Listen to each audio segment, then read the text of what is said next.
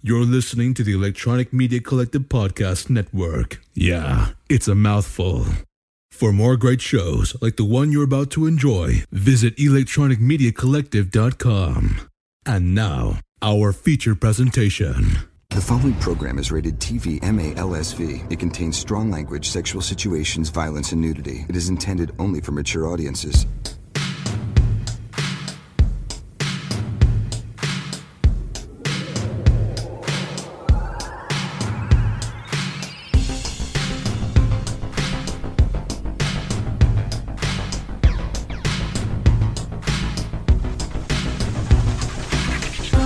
(1984) gave us the second term of President Ronald Reagan, the Macintosh computer, Aubrey Plaza, Avril Lavigne, Katy Perry, LeBron James, and Mark Zuckerberg. But most importantly, it gave us one of the greatest rock and roll movies ever made, Purple Rain. So join us as we celebrate the career of the great Purple One and attempt to canonize Prince into sainthood. Yeah, we know it's not Lake Minnetonka, but we're getting naked anyways. You just mind your business, okay?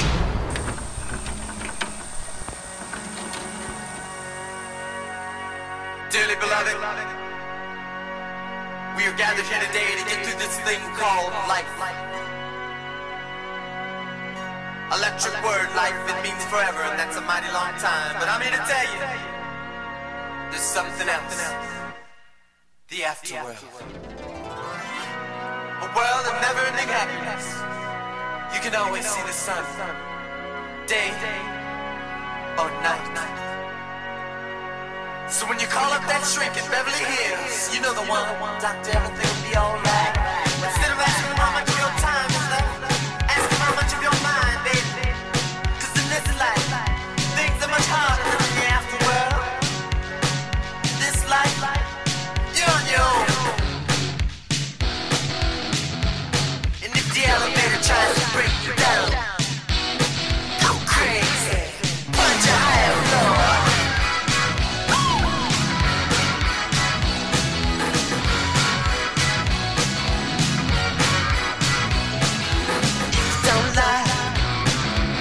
You're living in. Take a look around. At least you got friends. I call my old lady for a friendly word. She picked up the phone, dropped it on the floor. It's all I heard. I'm not gonna let the elevator break us down. No, let's go crazy. Let's get nuts. Let's look for the purple banana until they put us. Let's go!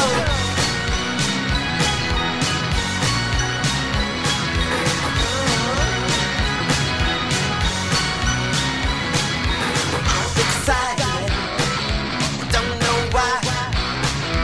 Maybe it's 'cause we're all gonna die. When we do it, what's it all for?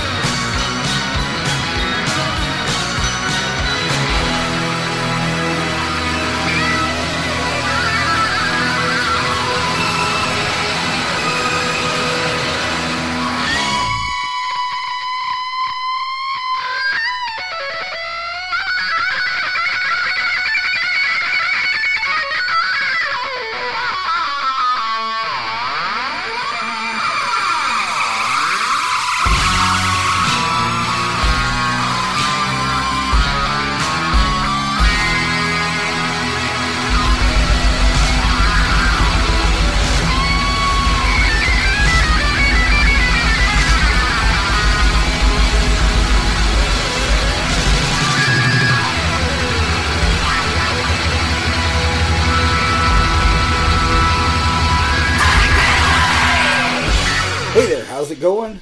We didn't test anything, did we? I don't believe so. Well, let's just do it now. Test. Testes. Sounds good. Okay, so how you doing? Sack. See, we're giving a little behind the scenes look. That's what we do before we record. First off, we talk for about 2.5 hours. Yeah, we talked for about a good 45 minutes before we even pushed record. Yeah, and well, we watch that. Oh damn, we watch that show. That was a test. And then we do this test, and we make sure that everything sounds good. So we've done that. We'll listen to it when we play it back and see if it sounds good. Yeah, but it looks good. it looks fine. Yeah. Tell us if it sounds good. Yeah. You guys can be our test thing. You guys tell us if it sounds good. We're gonna do the whole episode. We're just gonna wing it. We're just gonna wing it. This is what we do anyway. But we don't know. We didn't do a test. No, so we have no idea how we sound. We might sound like chipmunks or something. That works. That'd be funny in hell. Yeah, we just talk really fast and really high pitched. That'd be funny in hell. And then we'd have to like fix it and slow it down. And then we like be really slow and low and like sound like, you know. That's how you get the women. You get them in the mood. You got that deep Isaac Hayes voice. Yeah. Or Isaac Hayes. Yeah. Yeah, Barry White. Barry White. Some Barry Manilow. Not Barry Barry White. I don't want to see no panties. I don't want to see no panties. Oh baby. I was listening to. I was watching American with me. I was watching Family Guy, and the bartender, he comes up and I think his name's Jerome. I think. Mo. No, that's Simpsons. Oh. Sam. That was Cheers. Fuck. Trying to think of other. Arnold. Yes. That was Happy Days, yeah. He wasn't a bartender either. He served hamburgers. I can't think of any other fucking famous bartenders, okay? he rolls up in a wheelchair and they're like, "What happened?" He goes, "Me and my old lady, we started listening to some like Barry White or something." He's like, "If you don't make it to the bed before you get to the chorus, you ain't walking right." You ain't walking right. Dude, Barry White rocks. I love Barry White. Yeah. I like Teddy Pendergrass. Yes. Barry White, Teddy Pendergrass. I love Marvin Gaye. You know, but that's actually I do like Marvin Gaye. My favorite song. I mean, hands down, probably my favorite song ever is "What's Going On" by Marvin Gaye. Mother. Oh yeah. There's too many of you crying. I was gonna say, "What's going on?" No. Yeah, let's get it on. Let's get it on. What's going on? What's going on? What's going on? Let's get it on. What's going on? Let's get it on. We should just mix those two up. I just did. No, fucker. I mean, actually put them on. Burn it. Sam, can you do that for us? How much better can it be than me just doing it live here, untested? Because it's untested. Well, I just tested the shit. It works. Fuck you. So, what's going on? What's going on? Yeah, what's going on? Nothing. Nothing. Okay. Nothing. We're just hanging out, and we actually have a interesting, fun topic today. We do, and we'll talk about why it came up. I don't even remember why it came up. I do. It's because of me. Oh. Yeah. We have Hertz Donuts. We did. We had and Bang. And Bang. So we're going to get more and more excited as this goes on. We're fueled with Hertz Donuts, Bang, and Skull Chew. We're gonna be cruising, and then we're just gonna crash. We're gonna towards the end of the second half. If we take a nap in the middle of it, this is gonna be a 4.5 hour show of us snoring. Well, this fucking couch, dude. Every time I come over here, I fall asleep. Every couch I've had, you've fallen asleep. Well, maybe this is the most uncomfortable couch on the planet. Maybe it's not the couch. Maybe it's me. Maybe I have undiagnosed narcolepsy. Is it narcolepsy? I think so. I always get that confused. You get those confused with erectile dysfunction. No, narcolepsy and necrophilia. What? Yeah. Yeah. I get those confused sometimes. I mean, I'd rather just fall asleep, but do them both with your eyes closed, I guess. Oh shit! Now, if you have both, and you fall asleep while you're having sex with dead things, you got problems. Yeah. What happened? I don't know. I fell asleep. Dead lay. Dead lay. I bored and fell asleep. Bored and fell asleep. Just laid there. Maybe you didn't should- even encourage me. Maybe you shouldn't do that anymore. Maybe we need to lock you up. But no, yeah, so Bang. Okay, Bang is it's hard to find. They're getting sued. They got sued because of the super creatine thing, Or no, it was Something. It was something about making you smart. Oh, okay. What was it? It was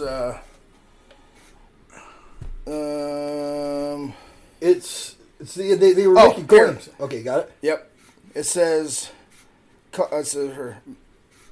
it's got a producing a metabolic mayhem causing you to crash harder than a test dummy into a brick wall. They're talking about the high sugar energy drinks. yeah, like So that they're saying that they don't do that. like Monster. And they're saying that it is brain and body fuel, and I think that's part of what they got in trouble for. Is that they're saying they're making claims that they can't back up I mean, it works for me. or something. But anyways, yeah, they're getting sued by Monster, right? Yeah, I mean they got a warning label that says don't drink unless you're under 18, but It doesn't say don't drink unless you're under 18. yeah, it does. Not intended for Not individuals recommended. under the age of 18. See? Don't drink this shit unless you're under 18, kids. Not for Oh, adults. wait, did I say that Yes, wrong? that's what you said. Oh, this is not for adults, it's kids only. Kids only. You're a bunch of fucking hyperactive kids running around. Remember what you said about making you smarter? Yeah. I think we just proved that point. I haven't had enough. I haven't had enough. I need to drink some more Bang. Bang. God damn, are you okay there? Yeah. So I was trying to talk and drink at the same I time. saw that. Again, it did not make me It smarter. didn't work. So yeah, Bang's getting really hard to find around this area. It's hard to find a good Bang anyway. I know. But I found the stash. I know where they're at. Where? QTs. Oh, yeah. QTs have every flavor. A lot of gas stations you go into, they have like 3 flavors. Casey's and Come and Go ain't got shit And anymore. 2 of them suck. Uh-huh. It'd be like they've got 3 flavors, and you're like, fuck. And although, like, I like the key lime pie, That's one of my favorite ones. and I like the 2 that I can find around. No, where one I of my live. favorite ones is the one that tastes like Sprite. The Star Banger or whatever it's called. No, this is it's like lemon lime. Lemon drop. Lemon drop. Yeah. Well, I can the 2 green ones, the key lime pie, and there's another green one, like that same color. Yeah.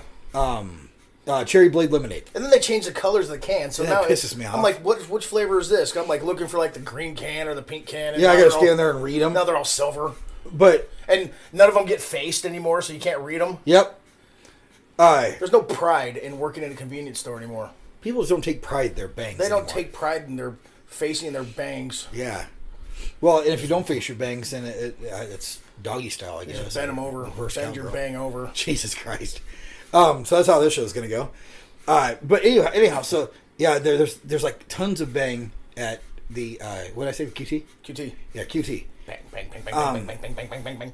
But yeah, you can usually only find like the sour head, which I don't really care for, or the mango peach, which I don't fucking really care for. No. I had so- a couple I really liked, but like that one that tastes like Coke. Oh, the Miami Cola. Yeah, that one was okay if it's cold, but once it gets warm, It tastes like Tab. yeah. And then the Tab. birthday cake one, I couldn't. I had like 2 drinks of that, and I ended up dumping it out. You got to be. I can do it every once in a while, but I haven't seen that one in a long time. No. So, we've kind of been switching it up. I've been drinking a lot of Monster, but you know the one that I went to? Zoa. Zoa. That the one The Rock does? Yes. I haven't tried it yet. It tastes like you got to be ready for it because it is the caffeine comes from green tea, Okay. I love green tea. so it kind of smells like dirt. I like dirt.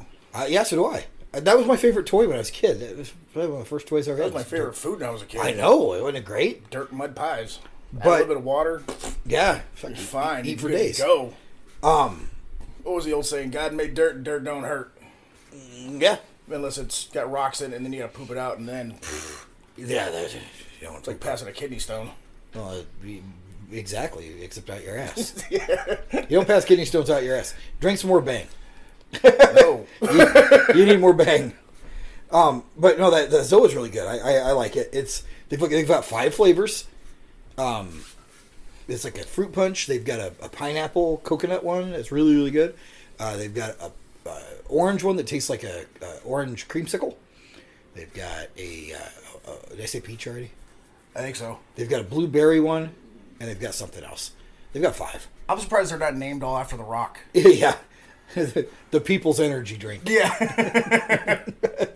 This is the rock bottom punch. The rock bottom punch. But they're really good. They taste like green tea flavored. Strudel. And strudel. What flavor is that? Poontang pie. Can I get a case? Candy ass melon. Yeah, candy ass melon. What I'm going to do is I'm going to take that can of energy drink right there, shine that sumbitch up real nice. Turn that sumbitch sideways and stick it right up your candy ass.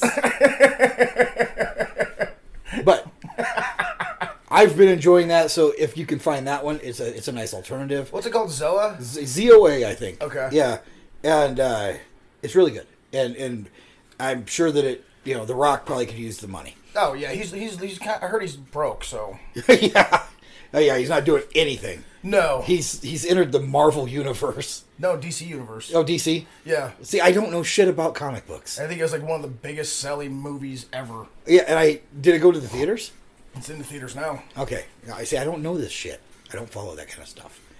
But yeah. So I think he's doing okay. Yeah, He's probably. I mean, probably one of the worst movies he ever did. it was Doom. Well, okay. Probably the second worst movie he ever did was that Jumanji movie. That was actually really good. It was good, but look at his body of work.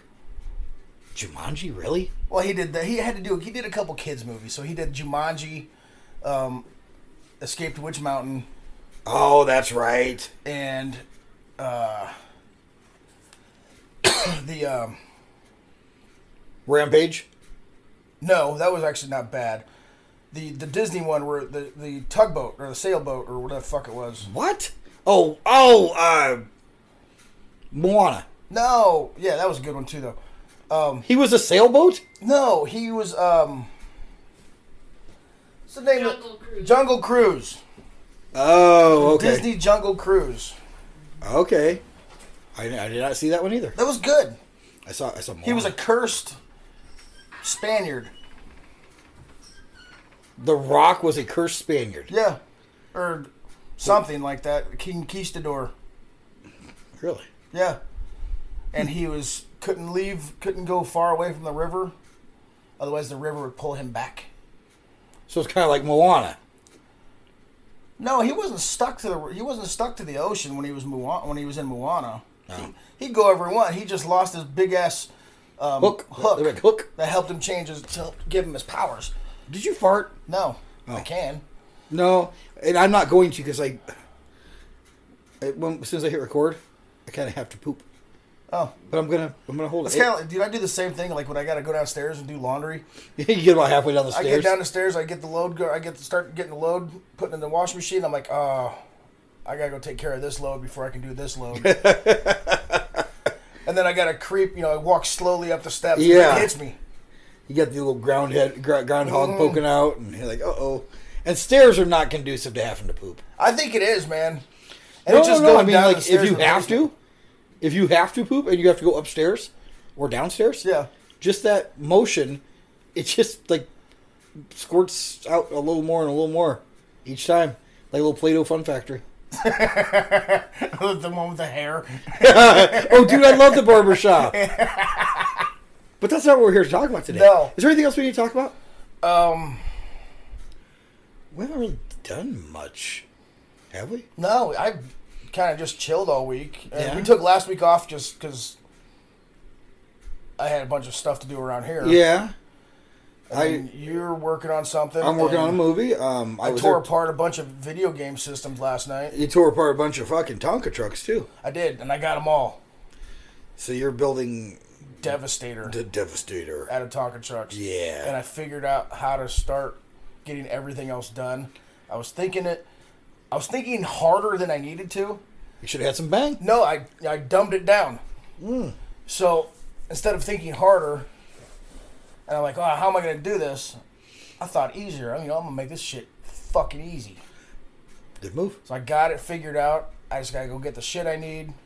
Nice. Probably $50 worth of crap. And you're building a $27,000 giant fucking robot. No, that's Japan. Oh. They made the giant Gundam. I'm making. Oh, that's right. I'm making a 5-foot tall Devastator. Devastator.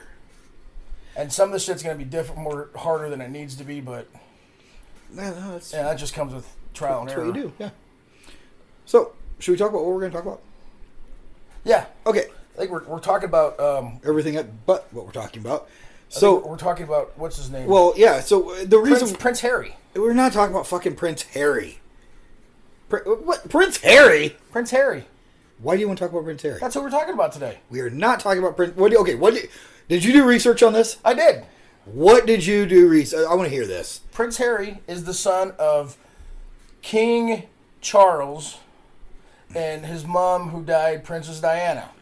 Okay, that's probably the most factual thing we've ever said on this podcast. And he's got a hot wife. There we go.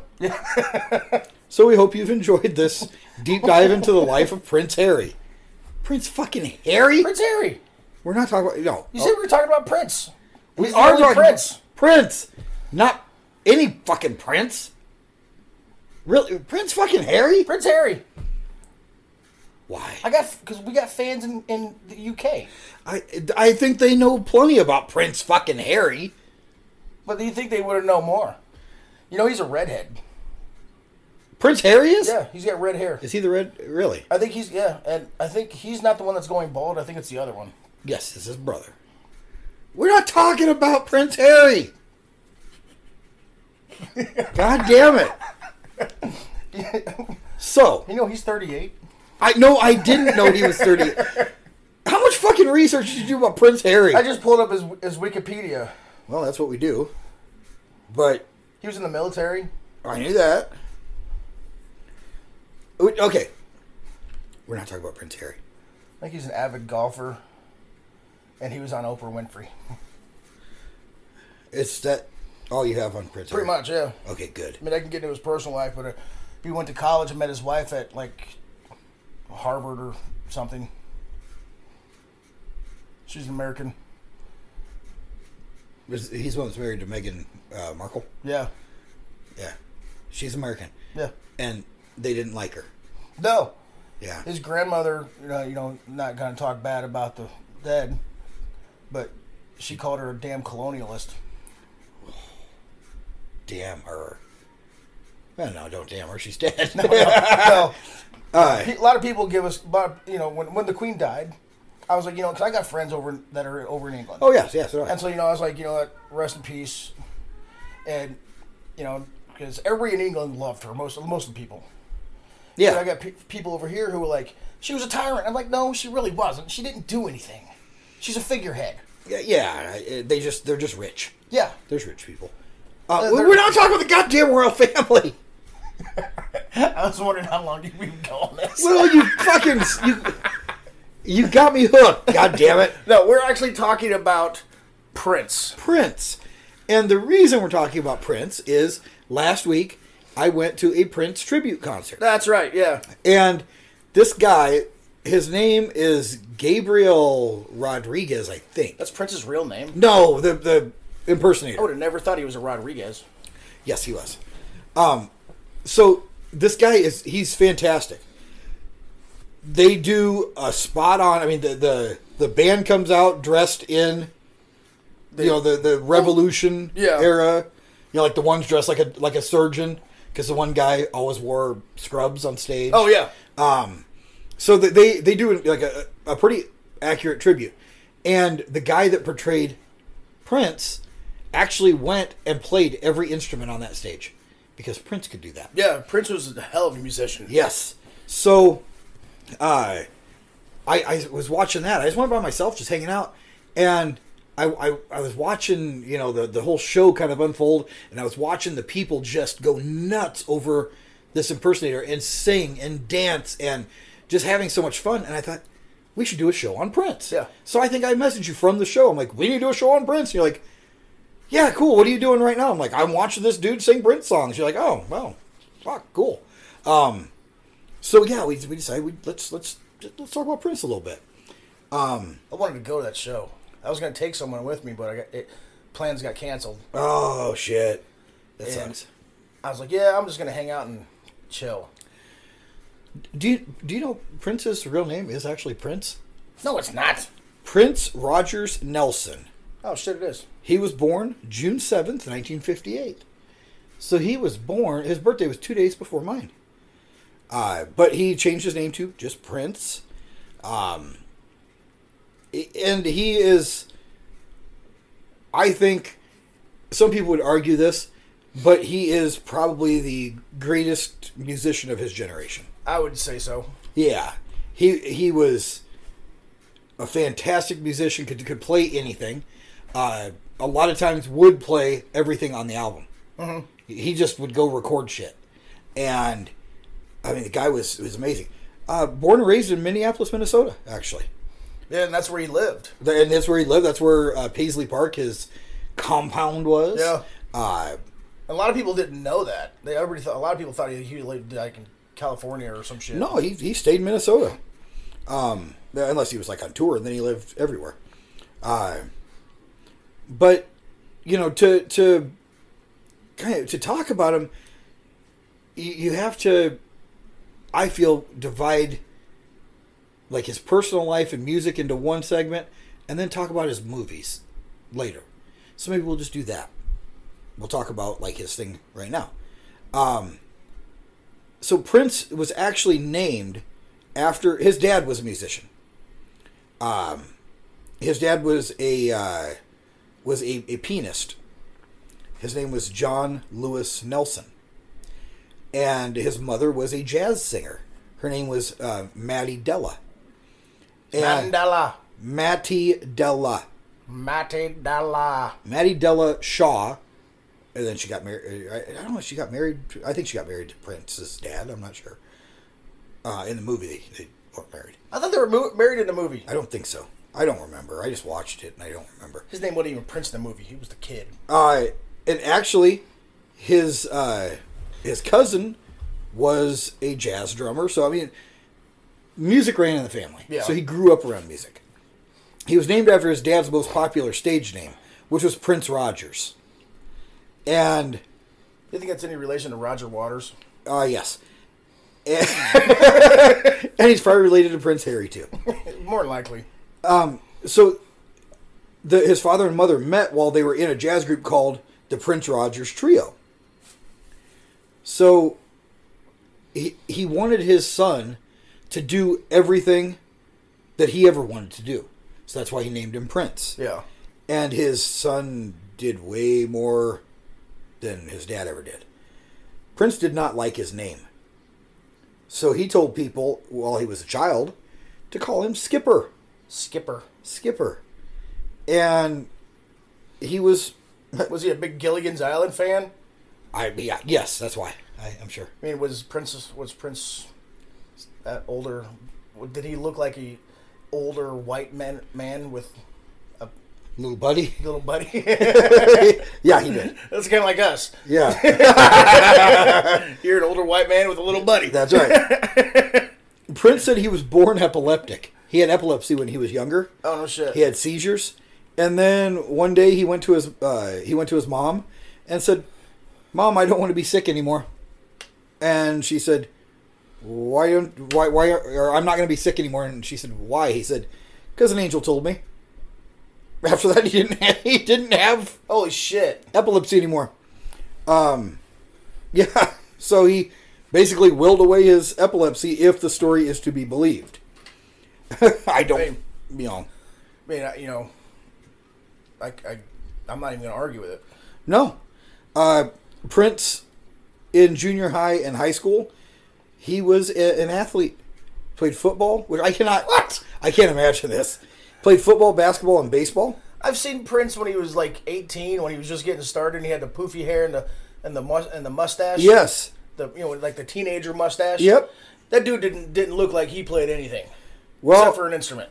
He still played basketball as an adult just for fun, but he also trained in ballet, and that's why he later, as he got famous, he would go in. He went in and saved the ballet company in Chicago. He bailed them out because they were going out of business. Yeah, and so he bailed them out in the 90s. So he did a lot of charity stuff that nobody knew about. Oh, he did a lot of shit nobody and knew his about. stuff came out after he passed away. Yeah. I mean, the dude was. I would say this dude was almost a saint. Well, he did a lot of good shit, and he helped a lot of people out, and he was beloved. There people may say, yeah, his music's not my style of music, but you can't say he made bad music. No, Prince's music was everybody's style of music. Prince was fun, and Prince evolved. His music evolved, and we'll talk about that a little bit here. So if you didn't like Prince's music, you didn't like music, and you were very closed-minded. Yeah. On your music. Well, even when I was hardcore, just metal, I still liked Prince. You like Prince. Everybody in the 80s loved Prince. I don't know a lot of people that didn't care for Prince. Even if you didn't like pop music, you had to say, man, he's a hell of a musician. Yeah. He started recording music in the mid-70s. So about 75, he was writing songs. Him and his cousin, I believe, they were Did he writing. get his start on Soul Train or some shit? I don't know about that. Maybe. We'll say yes. I swear he did. I don't know. But he would record his songs with his cousin, and pretty soon they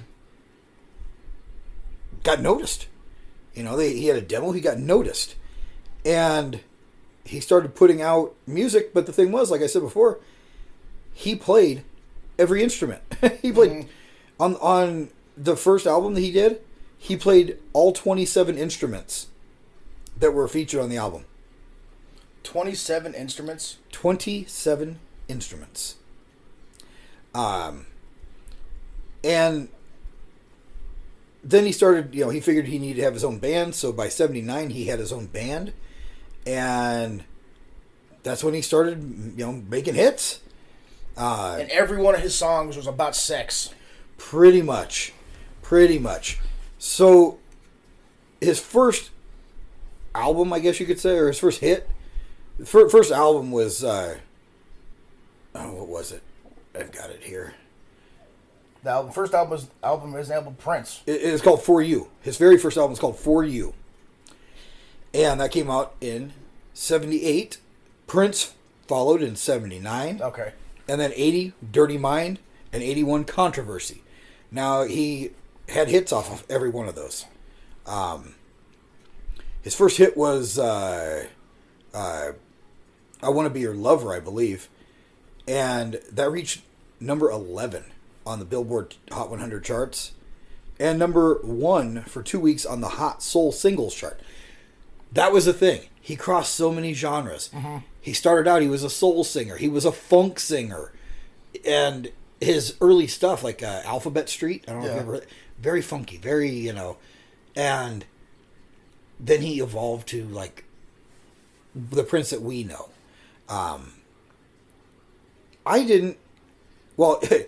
In 1980, he had a lot of sexually explicit songs.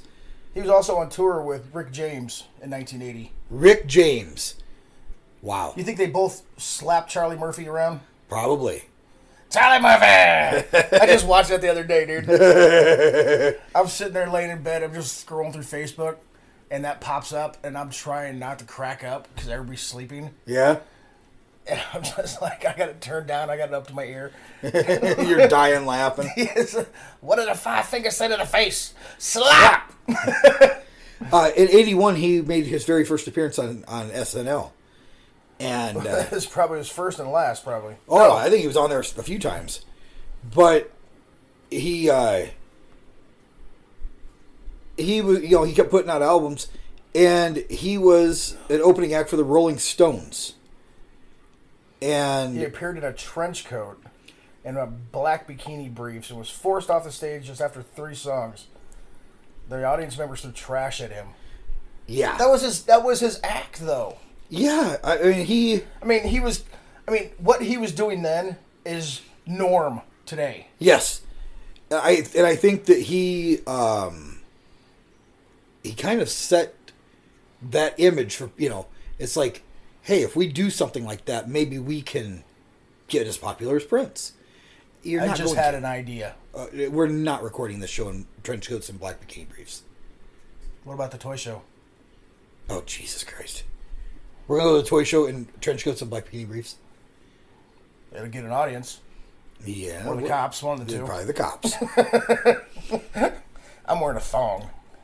So what a lot of people don't realize is... backwards. Oh, Jesus Christ.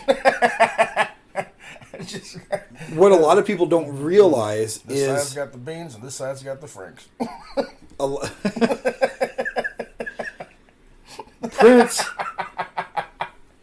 Prince founded... He was doing his own music, but he started a side band called The Time. He wrote and performed most of the instruments and vocals in the background. And Which is the greatest band ever created by God and handed down. yes, Morris Day. Morris Day. Morris Day sang the lead vocals. So they were always depicted as a rival band. They were like best friends. They were like best friends, yeah. Then in 82, he released 1999. Sold 4 million copies. And I remember 1999 was about the one we were about to hit 2000. yeah, Dude, we were at the bar and that song played right before midnight. uh-huh. And the whole place was jumping. Oh, yeah. But that song was released in 82, did I say? Yeah. So that seemed like such a long time away. Now we're gonna party like it's 1929. I would still like to party like it was 1999. We're going to party like it's 1929. 2029. Hey, we're going to party like it's 1829. There's like a harpsichord. We're going to party like it's 1829. I don't know. Did they play harpsichords back then? I don't know, man, but I mean, Maybe I could go with a it. fiddle, a drum and a fiddle. A drum and a fiddle. Look like Back to the Future 3. ZZ Top. So, the song 1999, it was against nuclear weapons, actually. Really? That's what that song's about, yeah. And it was his first top 10 hit in countries outside the U.S. That also is the album, I believe, that Little Red Corvette came off of. Yeah. So a lot of the songs that people are like, oh yeah, that's Prince. That came off of Purple Rain. No, it didn't. It was before Purple Rain. No, he had some really good hits before Purple Rain hit. Oh yeah, he was already Well established. a successful musician before Purple Rain. He was one of the first 2 black artists that were played on MTV, along with Michael Jackson. Who was the other one? Prince. Oh, they said, Along with Michael Jackson. Along with Michael Jackson. I was like, well, I guess this was one Michael Jackson was still black. Yes. And Prince and Michael Jackson had a competitive rivalry for years and years. Michael Jackson, I don't know what's wrong with Prince. I don't know if that was I ever don't know said. what's wrong with him. But then, He's ludicrous. But then, Prince named his band The Revolution, and Purple Rain came out. And that's when he went just super platinum. Oh my God. I think Purple Rain was like, I think it sold like 40 million copies or something. Yeah. You know, to He this, could have retired after that. I read somewhere it's 13 times platinum. Wow. Yeah. Dude, that's insane. Yeah. So. You know who hasn't gone 13 times platinum? No. Kiss. Oh, fuck. No. Gene Simmons break. Gene Simmons break. Hi, I'm Gene Simmons. You're not. And there was Gene Simmons. Thanks, Rex. The 3-time triple platinum Kiss. They have an album called Double Platinum. Well, whatever. Kiss Double Platinum. So they might have gone. I'm not gonna look it up. You know, you could actually sue them for saying they're the greatest band in the world. Because they're not. They're not. So, Purple Rain. I'm not going to sue them.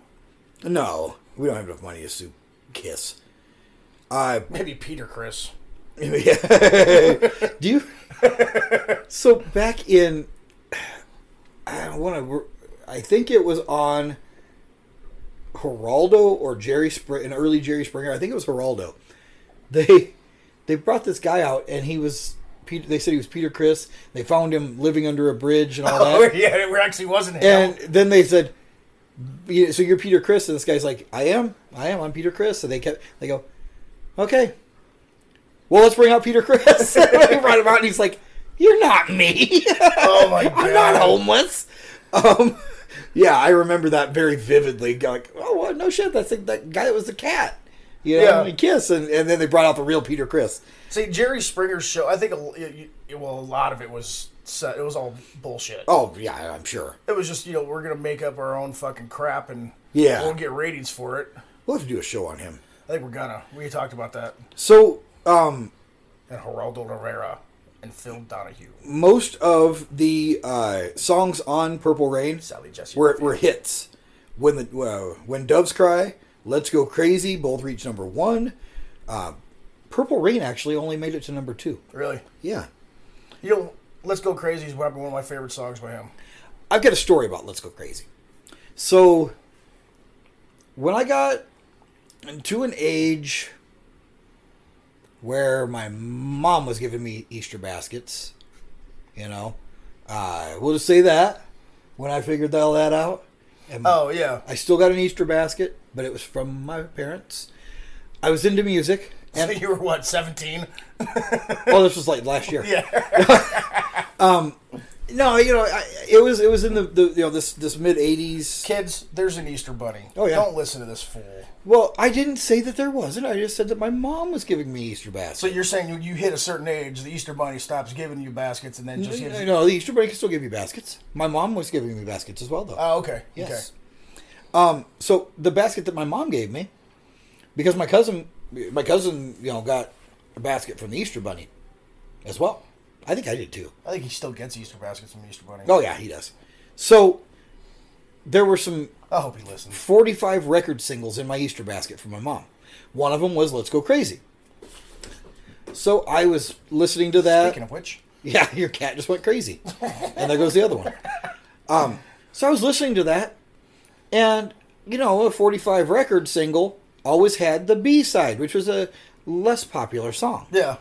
So, me being curious, wanting to hear more music by Prince, I flipped it over. Was it Pussy Control? No. It was Erotic City. Nice! And so I had it playing, and my mom walks by my room, and she was like, wait a minute. She backs up, and she stood by the door listening. She goes, what are you listening to? And I'm like, George Clinton? I said, that record that I got in my Easter basket. And she goes, can I see that real quick? You never seen it again, did you? No, I did. And I gave it to her, and I had a dartboard with steel-tipped darts, and she took a steel-tipped dart, and she made scratches across every, that whole side of our City. Oh my God. She put a scratch, about, all the way around. It wasn't like one scratch. She made scratch. She made it look like a sun. Oh, she scratched that all. She goes, you can't listen to that one. And I was like, oh, okay. I would still listen to it. It would just skip, and I would try to figure out what's so wrong about this song, because I didn't catch any of it. Of course, it's saying we can fuck until the dawn. Yeah. And I was like, I had no clue. I wasn't even listening to the words. I can just see you. You're dancing. You got your white boy dance listening Yeah. to Product City. And just getting down. Yeah. We can You're out of take it beat. till the dawn. Yeah. Yeah, it was that was kind of a, Mom was like, yeah, I should probably read that, because had she seen Erotic City. that it said Erotic City, she'd probably been like, huh, what's that? Yeah. Instead of just like, oh, hey, here's that band that he likes. And she couldn't Google it back then. No, there was no Google. She'd have had to ask the people at Homer's. So, What does this song mean? Well, ma'am, it's about sex. yeah, it's Prince. It's about sex. Andy Warhol was a huge Prince fan. Really? He was fascinated by Prince. I mean, I can see why. He made 12 different paintings of Prince No shit. using different color schemes. Yeah. They're in the Andy Warhol Museum in Pittsburgh. Wow, I didn't know that. That's actually really cool. Yeah. So, Prince... I love the way we do our show. I have my notes here, but I don't look at them. Yeah. I let you talk, And then you and then I just make my comments. And then you fact check me sometimes. Yeah. We have the same fucking Wikipedia page up. I know. And I read it and you go, that ain't fucking right. And you bring up the same Wikipedia page and go, yep, it is right. That's what I'm saying. Well, I can fucking read. Sometimes. So Prince is responsible. He's responsible for a lot. Well, he's responsible for this. So Tipper Gore's 11-year-old daughter was listening to Darling Nikki, which Darling Nikki is a great song. It's a great song. It's one of my favorites, but it's very sexual and it talks about masturbation. So Nikki wasn't there.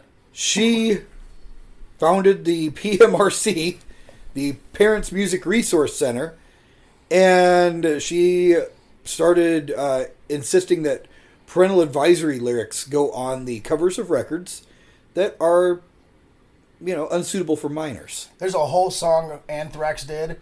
Yes. Love that. Starting Up a Posse. Starting Up a Posse. I love that song. It's a rap song, and it's all about Tipper Gore. Yep. Well, Prince is responsible for that, even starting. I mean, that says a lot, dude. Yeah.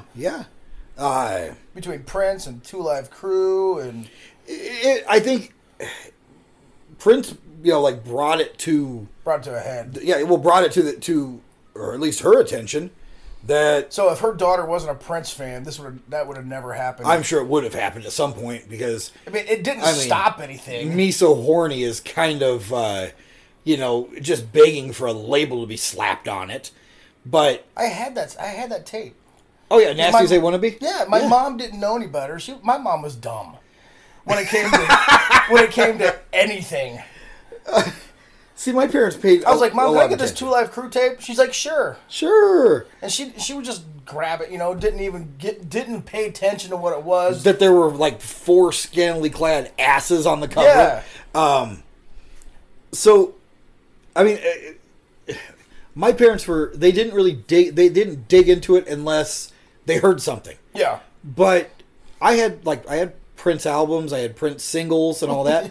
But Prince Albert. No, I did not have Prince Albert. He was in a can. Yeah, I kept my Prince Albert in a can. Better let him out. So, I had Prince records and stuff, but Ozzy and Metallica were not allowed in the house. That's how it was at my dad's house, too, Yeah. man. I had an Ozzy tape. I had No More Tears. Or I had the CD. Yeah. No More Tears. And I had my stepmom threw a fit about it. Oh, because it was Ozzy. The dude's standing there. He's got angel wings. And he's got wearing a cross. And this is when Ozzy was no longer evil, I guess you want to call it. He always will be, but this is sobered up Ozzy. Yeah.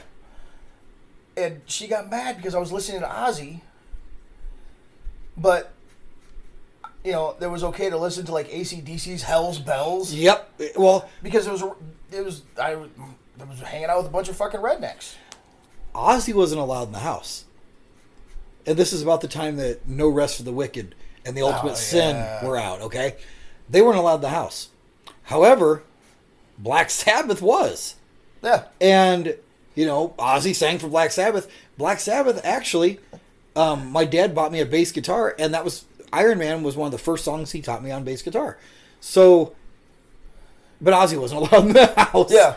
And looking back, Metallica. I could actually, really? I could have Black Sabbath too. I had a bunch of Black Sabbath albums. So, but I had all the Prince stuff, and it was all filthy. Yeah. Absolutely filthy. But that's fine. Whatever. But, so, in 85, Prince said he was done doing live performances, and he was making no more music videos after his next album. And that was Around the World in a Day. Around the World in a Day had the #1 spot on the Billboard 200 for 3 weeks. And he had a #2 single, Raspberry Beret. A lot of people think that was off of Purple Rain as well. That's it was a good not. song, though. And we'll get more into Raspberry Beret in the second half because there's a reason that was written. It has to do with the movie. Then he put out... Didn't the bass player write it? I don't know. I don't think so. Then he put out Parade, which had the cover of Tom Jones's Kiss on it, which reached #1 Kiss on the Billboard Hot 100. He also, and this is something a lot of people do not know about him, he wrote a lot of music for other people. Oh, yeah.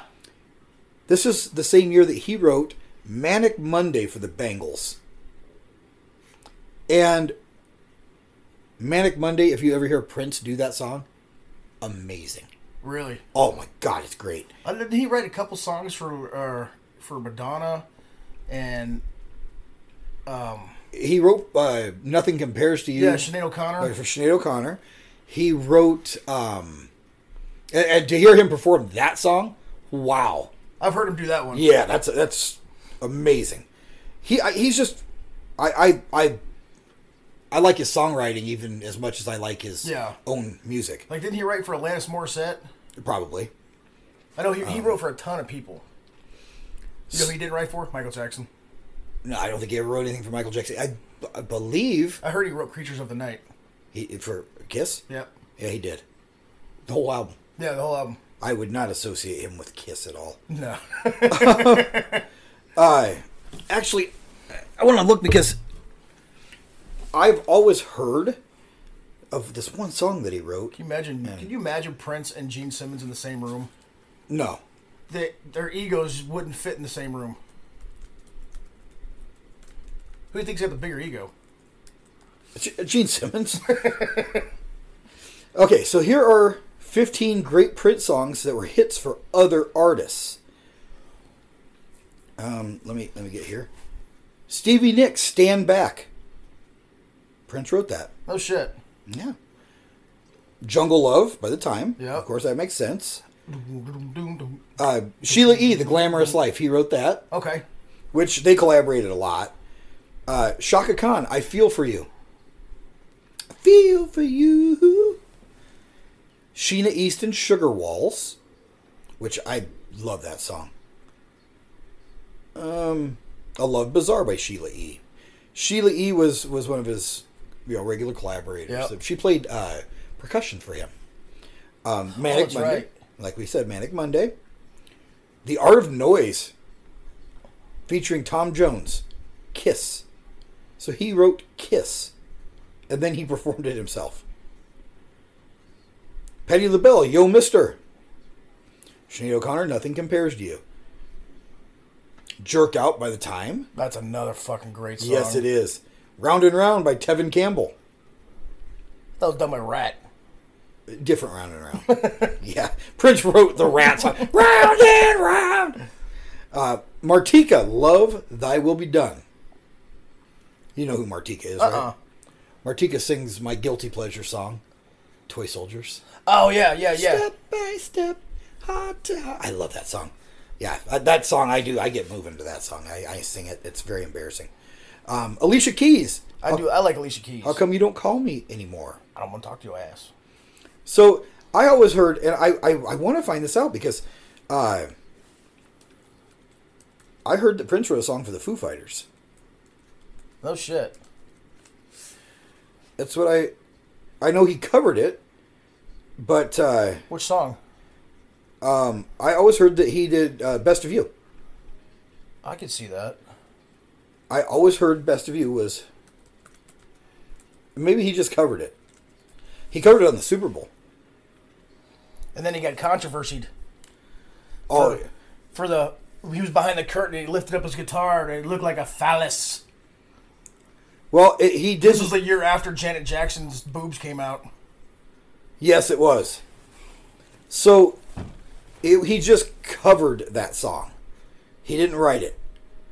Because what happened was the Foo Fighters covered Darling Nikki. Yep. To respond to that, Prince covered Best of You on the Super Bowl. And I think it was like, hey, you did one of my songs, I'm going to do one of your songs. You know? But Dave Grohl said he enjoyed it, I guess. He said it was his proudest musical achievement. If Prince was still alive, I think he would have been on this tribute concert. Oh, yeah, for the drummer? Yeah. I'm sure he would have been. But, yeah, he Did you see what's his name from Blink-182 was playing drums? Oh, Travis Barker. Yeah. And, fuck's his name? The singer. Dave Grohl? Dave Grohl, sorry. I don't know, I might have drew a blank. Travis Barker's playing super fucking quick, and Dave Grohl turns around and looks at him and is like, fuck are you doing? Slow down. So, he put out, after he disbanded the Revolution.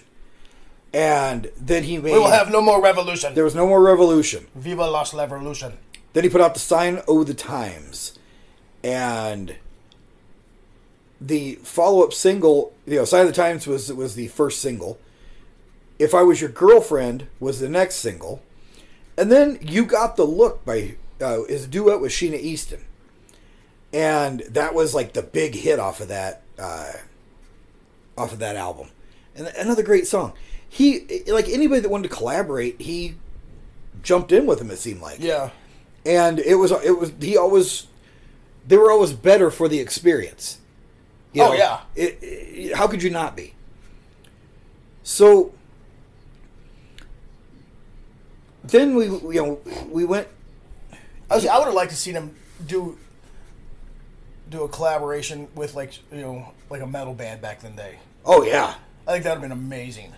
Like him with like the Red Hot Chili Peppers back in the day. Oh, that would have been great because they both have a funk background. Yep. He did appear on Madonna's album Like a Prayer. He co-wrote and sang. I thought he did go Like a Prayer, the song. Well, he co-wrote and sang a duet with her on a song called Love Song. And he played guitar, uncredited, on Like a Prayer, Keep It Together, and Act of Contrition? What the hell's that mean? I don't know. Well, she probably couldn't. He probably wanted, if you're going to put my name on this album, I want to be paid this much. Or I'm just going to do it, you pay me a little bit, now you can just not put my name on it. Yeah, maybe he just wanted to work with her. Well, he started doing more movies that we'll talk about later, but he put them on hold because Tim Burton asked him to write the greatest soundtrack, second greatest soundtrack ever. Well, for Batman. Yep. Because he's a huge Batman's fan. Batman's? Batman's? That would be Batmen. Batmen. He's a fan of all of them? All of the Batmen. All of the Batmen. It's a multiverse thing. I saw a thing. It was a picture of Adam West. Yeah. And he said, I never said the line, I am Batman. And at the bottom it said, when I just showed up and people knew who the fuck I was. I don't know if he ever said that. But I can see him I can see him doing that. Yeah. Crazy ass Adam West. Oh my God, that'd be amazing. But the Batman album went to number 1 on the Billboard charts. And the single Bat Dance went to number 1 on Billboard Hot 100 and the R&B charts. So that Batman soundtrack, just fucking great. Yeah. I mean, and to do, that was one of the, it wasn't one of the first comic book movies because you had Superman, you had... It was a big one, though. But it was one of the first big ones. Well, like, Superman came out in the 70s. I think 77 or 76. Yeah. And then you had, like, your Spider-Man TV shows, your Incredible Hulks. Yeah. Your Captain America's, shit like that. But this was, like, the first big production movie of the 80s for a superhero movie. Yeah, and it was in 89. Yeah. So... And I remember, dude, I carved a pumpkin into the BAP symbol that year. I didn't win anything, but I was still proud of it. You still have it? No. That sucks. I threw away last year. Last year? It was finally starting to fall apart. You had it in the freezer? Oh, Jesus. It was starting to grow legs. Well, he continued to... what are you going for there? Donut. Oh, you're going for the peanut butter cup? Peanut butter cup one, yeah. Yeah, Herb's Donuts rocks. I like them. Yeah. So he started making albums, and he decided, he had said he wasn't going to tour anymore. He started touring again. And started trying to make more movies. And we'll talk about those later, but they didn't pan out well for him. He's not a very good actor. Well, yes and no. He did put out the Graffiti Bridge album. And that had this song that I love this song. It's not as popular as some of his others. It only reached number 6 on the Hot 100. Thieves in the Temple. Okay, yep. Great song. Great song. He also... There's a lot of donut. I could tell. It's got like 2 inches of frosting. Dude, it's like so much chocolate and peanut butter. It's like cup almost on top. overwhelming. Yes. I was gonna get the Tang donuts, but they didn't have any. I think I got some pink. Did I get pink lemonade ones? No, I didn't. Pink one. No, that's a cotton candy. I'm gonna eat the rest of that in a minute. Okay. You've tapped out to the donut. I'm tapped out. But he had the song "Round and Round" was on this album, and it featured a teenage Tevin Campbell, who Tevin Campbell we know went on to his own stardom.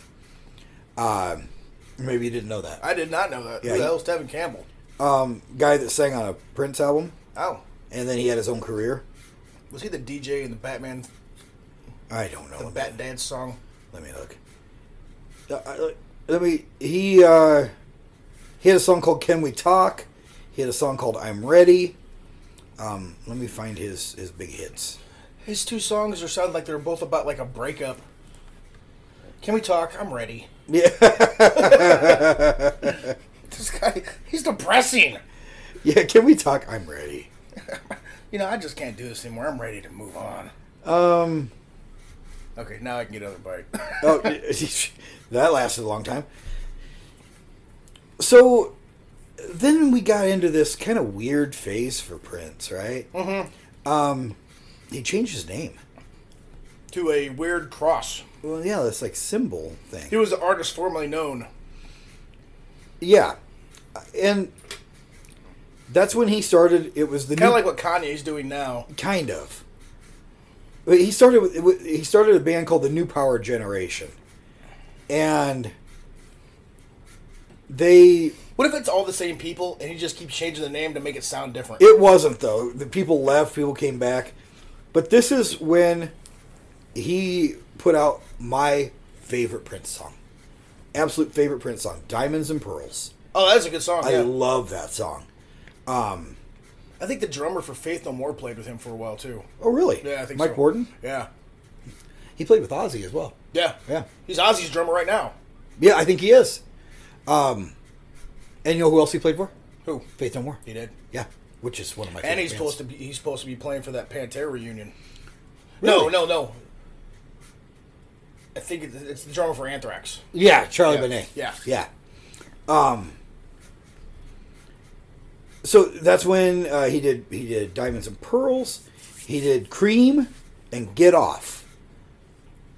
22 positions in a one-night stand. Get Off. Cream. Yeah, those are great songs.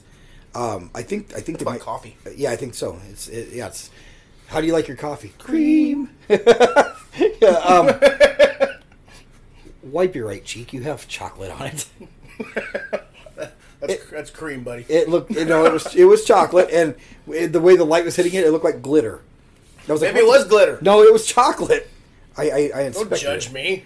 And then he also put out Sexy Motherfucker. Which Sexy motherfucker. I love that. Sexy Motherfucker.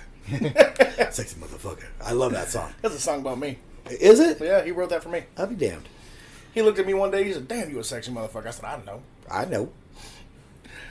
Shut up, baby, I know. Yeah. So, I mean, he put out albums. I mean, he's got shit that You know who that song could be about, dude? Ooh. Bender from Futurama. Sexy Motherfucker? Yeah. Yeah? He'd be like, that's what I said. He goes, shut up, baby, I know. Shut up, baby, I know. And he walks around, he does pimp walk.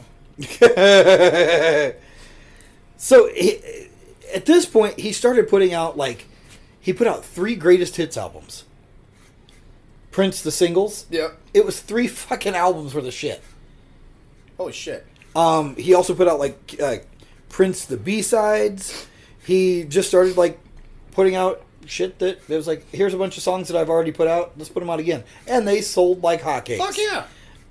The guy, he put his name on everything. Now, the reason he did that symbol thing, he was in a record contract he wished to get out of. And so he pulled it. Same thing like we talked about. Hulk Hogan has a 10-inch penis. Yep. Tony. Terry Bollea does not have a 10-inch penis. That's how he got out of that. Yeah. So, Prince had a record contract. This goofy symbol. Prince has a 10-inch penis. Yeah, I don't know for a fact, but we're not going to Google that, would you? All right. Don't Google it, because then we're going to have authorities knocking on the door. Hold on. Are you I'll really do it Googling? quick. I'll do it quick. Does Prince have... Are you really fucking Googling that? Don't judge me. Okay.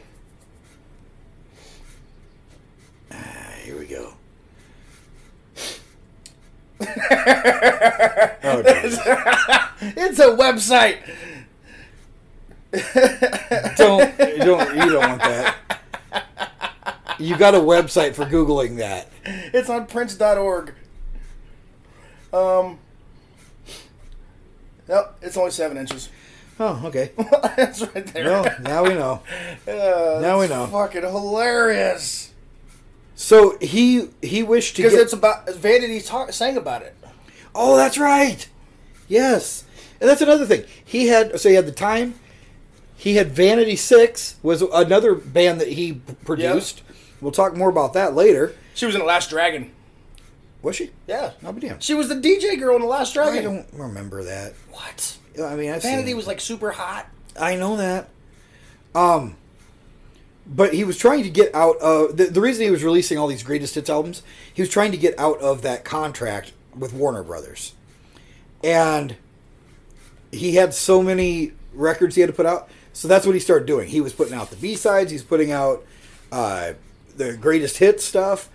And then he's like, fuck it.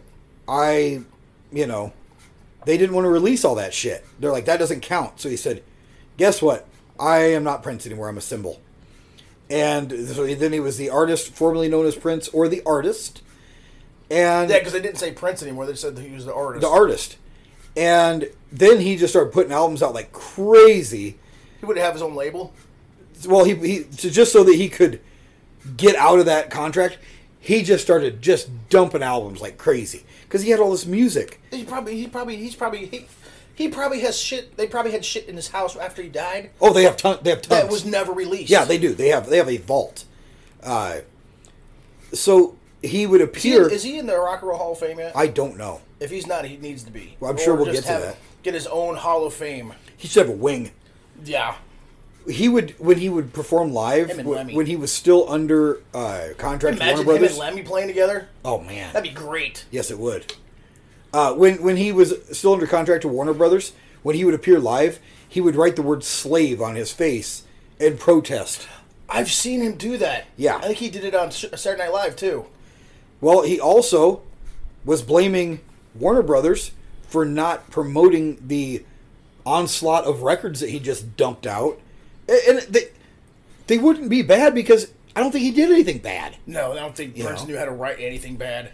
But I don't think it was in his character. No, to make a bad song. They quit promoting him, and so Prince could sing the ABCs and it would go fucking triple platinum. Oh yeah, I would actually love that. So then he... A is for your ass in my face. B is for your boobs because I'm jiggling them all over the place. Oh, Jesus Christ. Don't say the C word.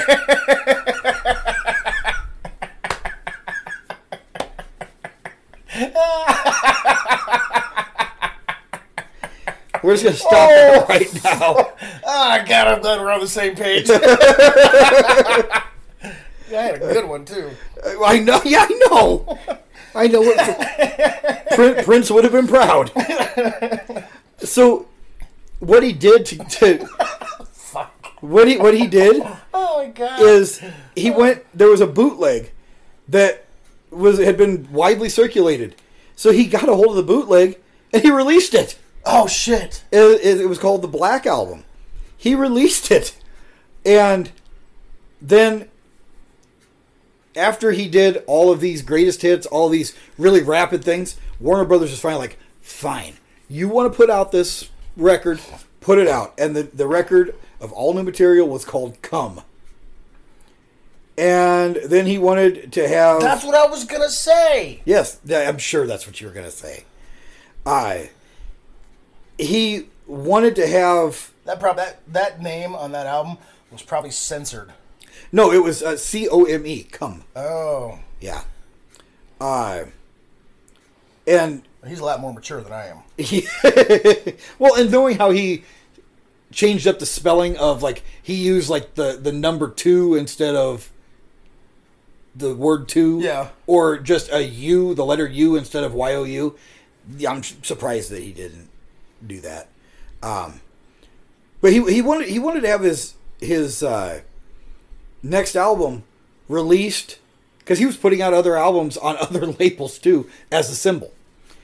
And they allowed him to release the single, The Most Beautiful Girl in the World, on a small independent distributor. It was a small independent label. Oh, shit. Reached number 3. And they were like, we don't really want to do this. So Warner Brothers wanted to release this album called The Gold Experience themselves. And it had low sales, and they said, you've saturated the market with your stuff. And so he fought with Warner Brothers constantly. In 2003, so now we're getting into, like, where we don't, really talk about, but we're talking about Prince. We're almost 2 decades in. In 2003, an Italian court said that the song The Most Beautiful Girl in the World had plagiarized a song called Taken Me to Paradise by some Italian artists. And they said even in 2015, the case was still ongoing. Holy shit. So the Italian royalties governing body, they recognize these artists from Italy as co-authors of The Most Beautiful Girl in the World for the music. So it wasn't until 1996. So we're back. Okay. Chaos and Disorder was the final album for Warner Brothers. And it is one of his least successful albums. So he didn't have any more contractual obligations to Warner Brothers. So he decided it's time for a comeback. So he made a 36-song, 3-CD set. Wow. Each disc was exactly an hour long. It's called Emancipation. This was released on his very own label called NPG Records, New Power Generation Records, and EMI distributed that. He did not use Controversy Music, which he had used for everything else. He made a new company. Yeah. Called Emancipated Music Incorporated. Emancipation went platinum. Holy shit. It's the first record that featured covers of other songs. Okay, here's the covers that he did. Joan Osborne's One of Us. Yep. Which, decent song. Betcha by Golly Wow. I Can't Make You Love Me, which Bonnie Raitt did. Yep. La La Means I Love You were some of the covers that he did on that. Then he put out a 5 CD collection of unreleased material called Crystal Ball.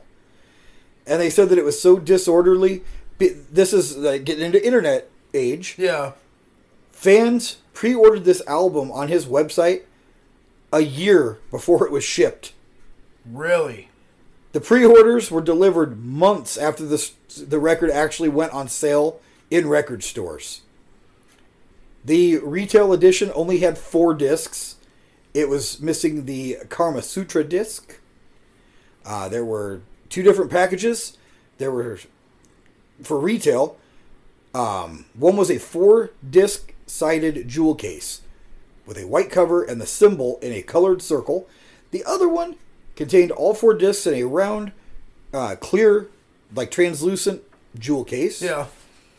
And, I mean, he just was he started throwing albums out. 3 months later, he released another album. He collaborated with Shaka Khan. Just started putting shit out left and right. And he promoted on live appearances, by live appearances on Vibe with Sinbad and the Today Show on NBC. He played the summer concert series. Oh, nice. In 1999, he signed with Artistry Records. Put out a new album. And a few months earlier, Warner Brothers released the Vault record. So another collection of unreleased material recorded by Prince throughout his career. Then they did a pay-per-view concert. It was broadcast on New Year's Eve, 1999. It consisted of footage from his December 17th and 18th concerts of the 1999 tour back in the 80s. Oh, so it wasn't an actual live... It was, but it just had... It had other... You know, like he broadcast a live concert. Yeah. And showed old footage. Okay. Had guest musicians, George Clinton, Jimmy Russell, The Time, and Lenny Kravitz. Then he, throughout the 2000s, he kept plugging away. He stopped using the symbol as his name because the publishing contract with Warner had expired. Yeah. So he said he was freed from the undesirable relationships associated with the name Prince. He wanted to go back to that name and reinvent himself. So he continued to use the symbol as his logo, and he played a guitar shaped like his former name. Yep. But then he just released a shitload of records. Like, at least 1 a year, sometimes 2 a year. Warner Brothers was still putting out best of albums, cashing in on him. They were just trying to cash in on him at Yeah, this point. well, they had the rights to him. Yep. So they just kept regurgitating the old shit. So he was trying to engage with his fan base. So he started a music club, and he would let people come to pre-concert sound checks if they were a member of this club. He would let them come to a yearly music festival at Paisley Park, which is his music studio. Oh, nice. He would invite fans to the studio for tours. He was doing interviews. He was doing open discussions. He was doing listening parties. And one of the fan discussions was filmed for a documentary directed by Kevin Smith. Yeah. It was never released. Oh, no shit. But Kevin Smith did, and I was just talking to Sam earlier about this. Does he know Kevin Smith? He does not know Kevin Smith. Oh. But Kevin Smith said he got to tour the Vault, and he said, there is music for the end of the world. When the world ends, everybody go to Minnesota, and if all music is destroyed, go. Because Prince has enough music for the rest of time that he has not released. There are movies in there. There are videos in there that are fully produced. He's got tons of unreleased material. So, he, in 2004, now we're getting into, we're still going to talk about it. In 2004, he was on the Grammy Awards with Beyonce. Yep. And they did a medley of Purple Rain, Let's Go Crazy, Baby I'm a Star, and Beyonce's Crazy in Love. I remember this. So that was in February of 2004. So the following month, which would be March of 2004, he was inducted into the Rock and Roll Hall of Fame. Good. Alicia Keys inducted him, along with Big Boy and Andre 3000 from Outkast. I like him. So he performed a trio of his own songs, and he also participated, and this is amazing, he participated in a tribute to fellow inductee George Harrison. And because George had just passed away. Yes. And he played on a all-star jam of While My Guitar Gently Weeps. Yeah.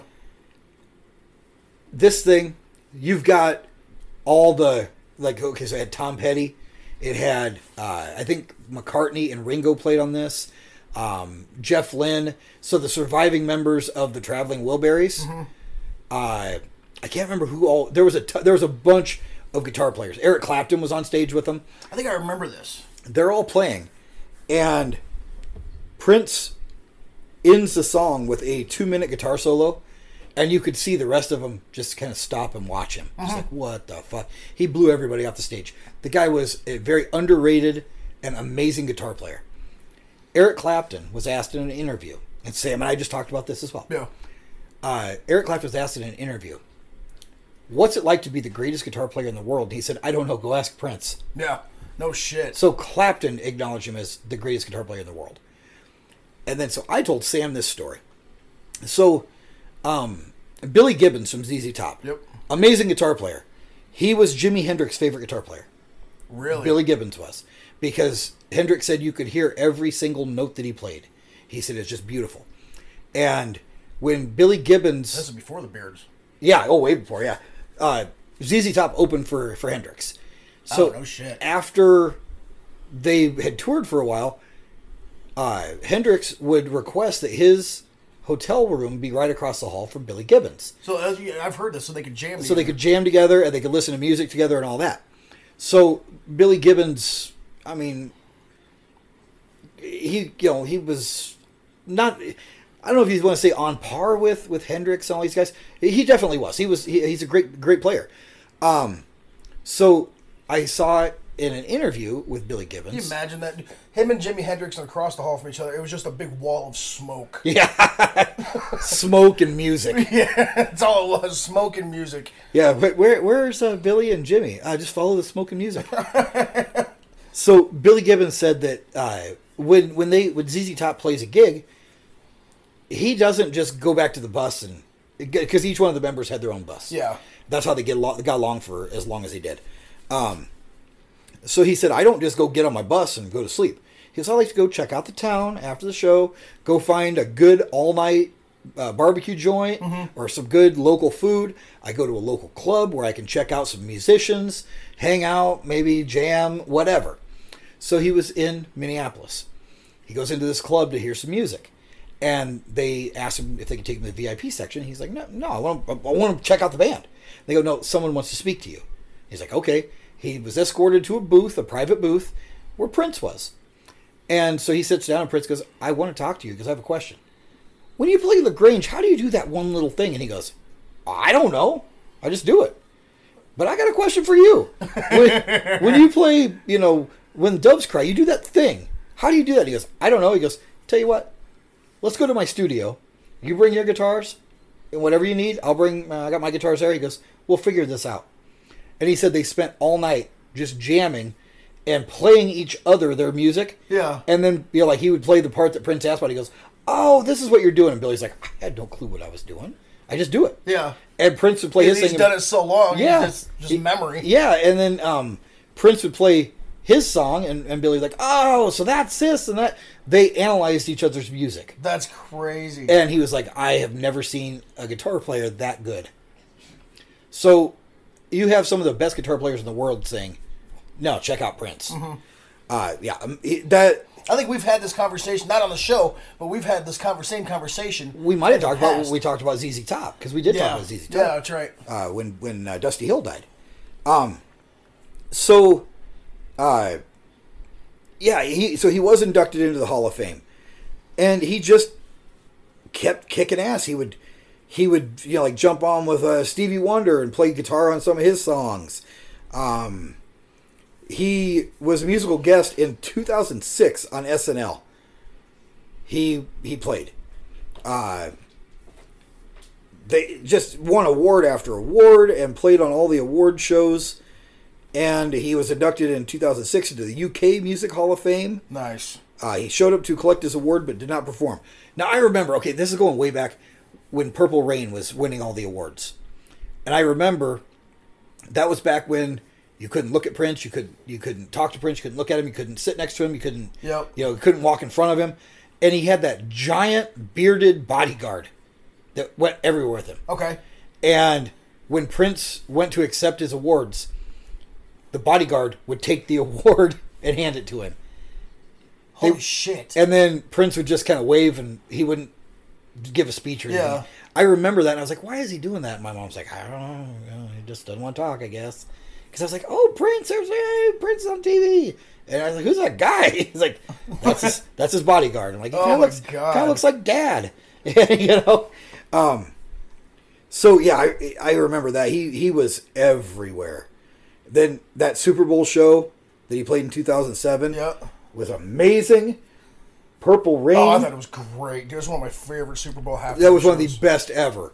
And when he played Purple Rain, it started raining. Yeah. And he jammed it out.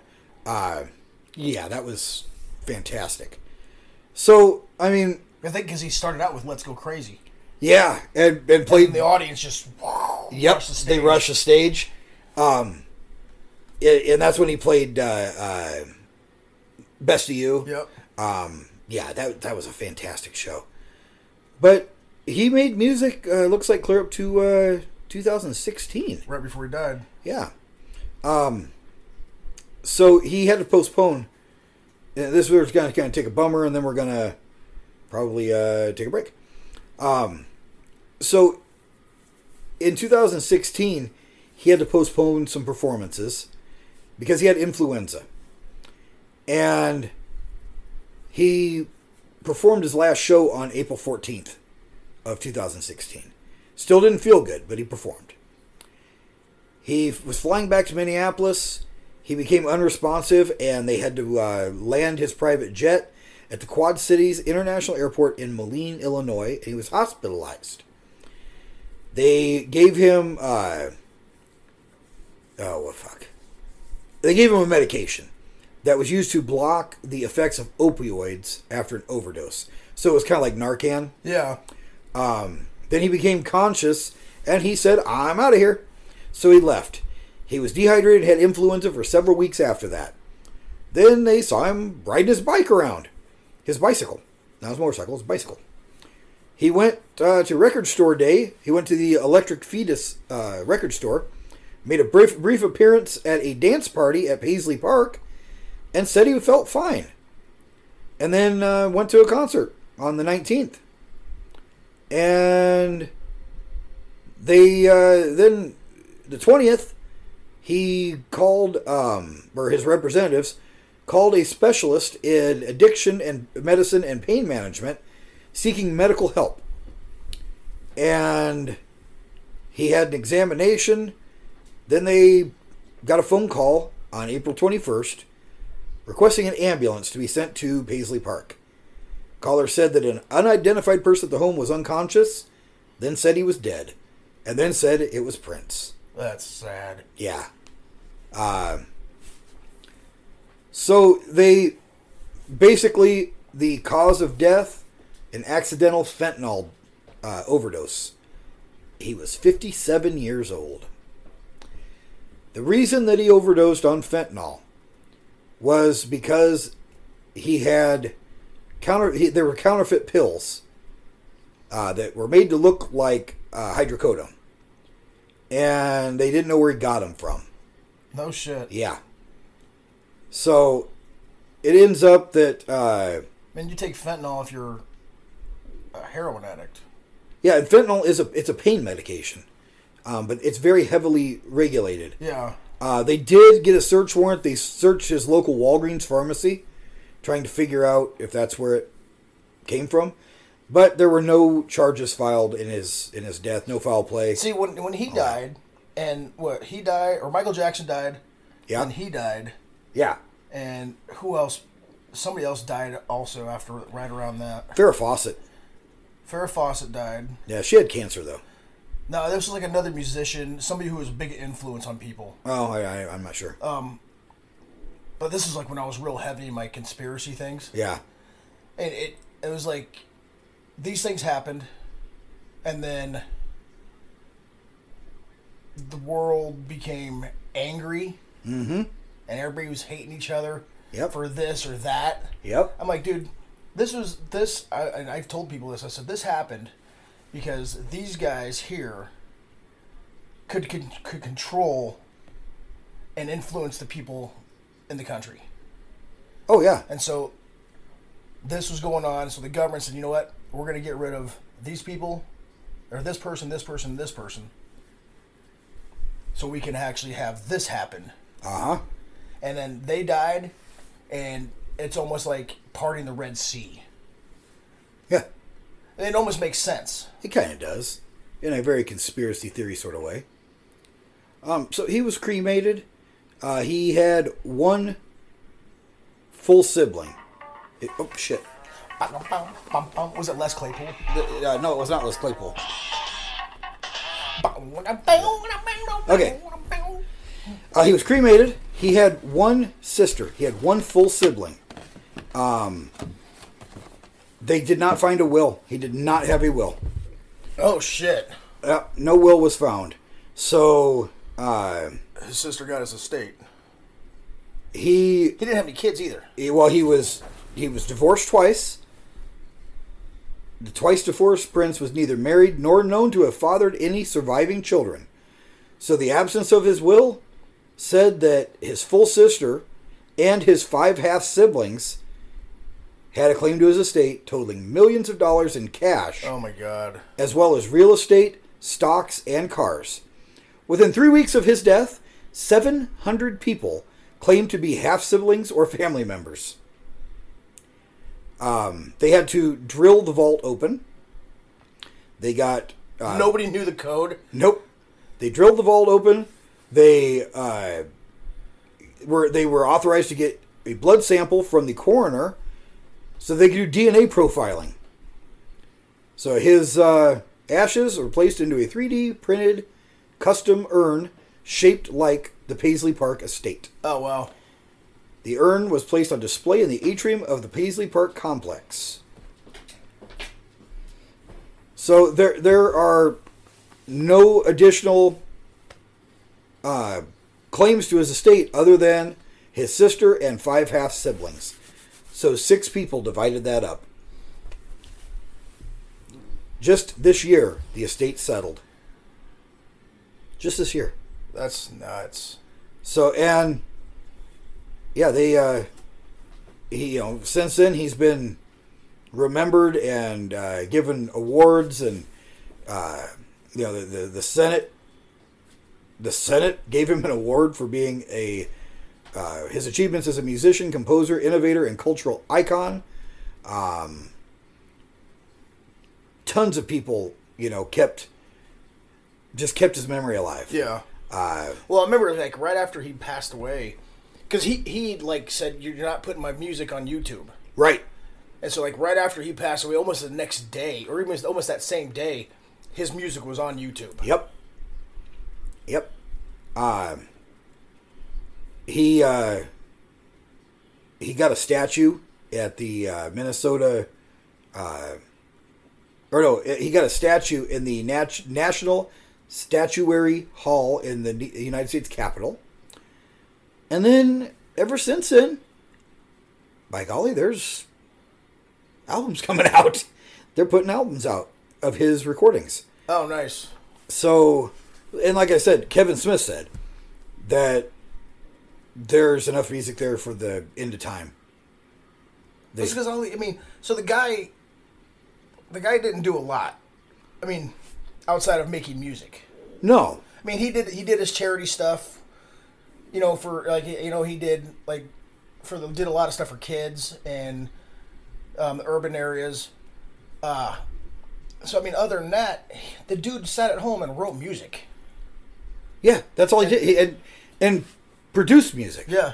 By himself. I mean, he was a big partier in the 80s. Yeah. But probably, I'm guessing, between his extracurricular activities with Vanity and whoever else he was with. Oh, yeah. He was just making music. Yeah. So the guy would get up, he'd fucking... Yeah. Get up and fucking make music. Make music. What a life. So, to kind of bring it up, let's talk about his people that he kind of cited as his influences.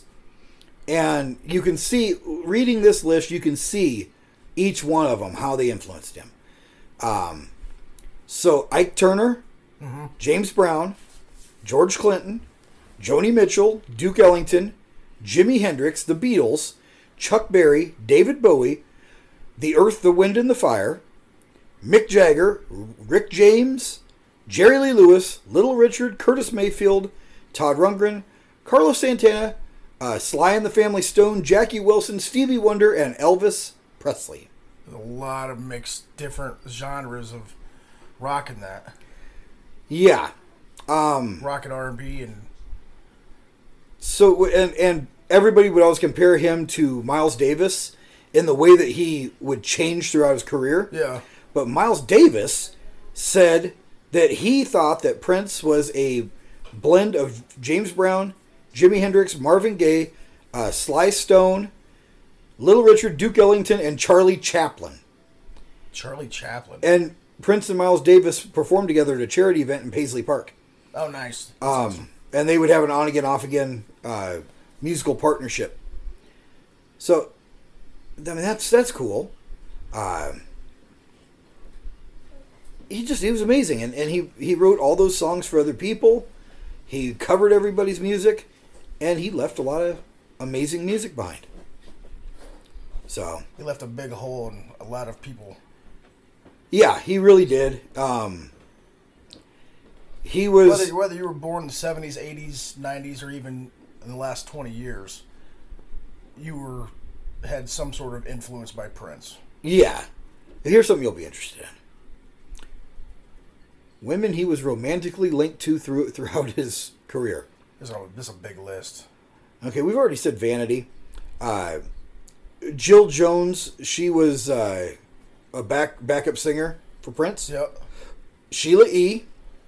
Did I say Kim Basinger? No. Kim Basinger, Madonna, Carmen Electra, and then some people. My man. A violin player named Susanna Melvin. Melvin? Melvin. And an actress and author named Sherilyn Fenn. She was Audrey on Twin Peaks. Okay. So yeah. He also was married a couple of times. He was married twice. Yeah. Once to a dancer, and once to a Canadian businesswoman. Oh, no shit. Yeah. Just some nobody, huh? Yeah, just a common people. It sounds like he married. So, cool. But he was an animal rights activist. He was a vegan. But then he said, no, I'm not a vegan, I'm a vegetarian. He was featured in the Vegetarian Times publication. He was a Jehovah's Witness. That was towards the end. Yep. He would go door to door, knocking on people's doors to discuss the Jehovah's Witness religion. Oh my God! Could you imagine? I'd be like, dude, come in, let's talk. Yeah. Could you imagine that? It's like, hey, knock, knock, knock. What? Oh, hey. You're Prince. Are you Prince? Yes, I am, but I am here to talk about our Lord and Savior. Well, I usually don't let those guys in, but come on in, buddy.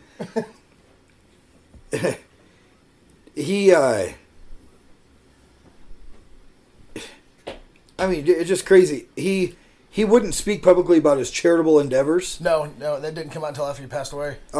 He anonymously donated $12,000 to the Louisville Free Public Library System.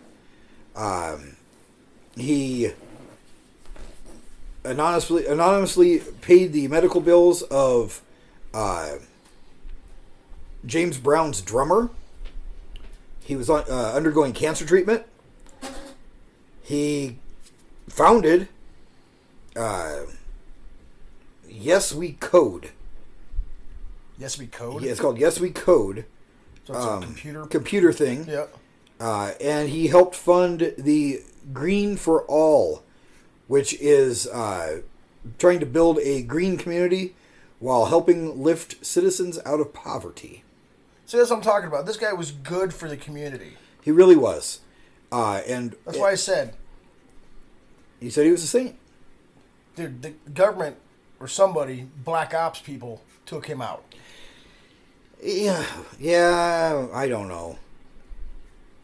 You know, if they did, they fucked up. That's what they wanted, though. Prince was amazing. Amazing. Anything else you want to talk about Prince's musical career before we take a little break? No, here? but I think the idea of Prince becoming a saint is a great idea. Saint Prince? Saint Prince. Patron saint of... everything.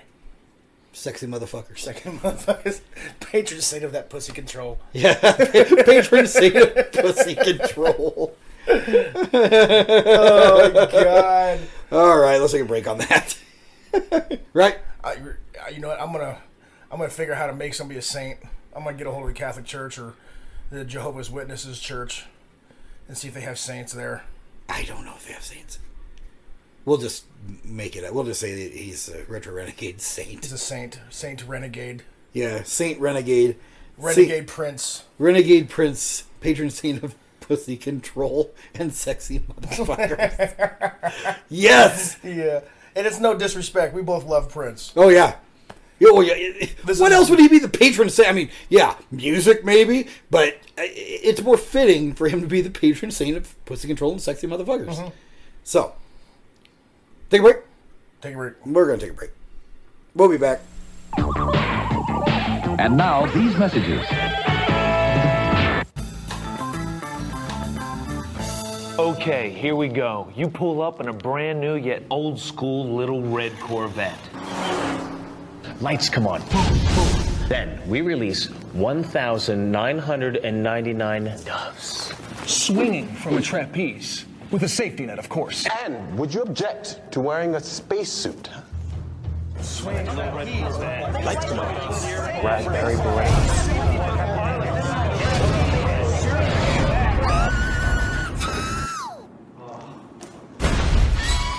What happens when one of the world's biggest artists takes the world's largest stage?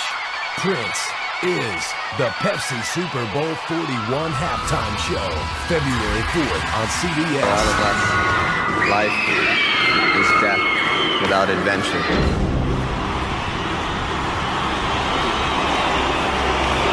The award goes to Prince. And the Grammy goes to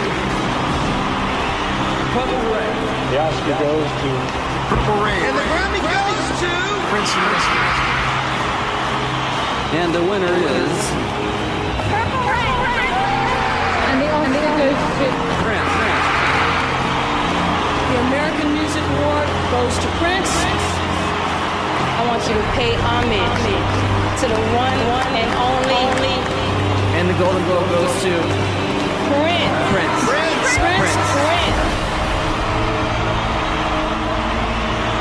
And thank you for this so much. Thank you very much. Peace. Peace and be wild.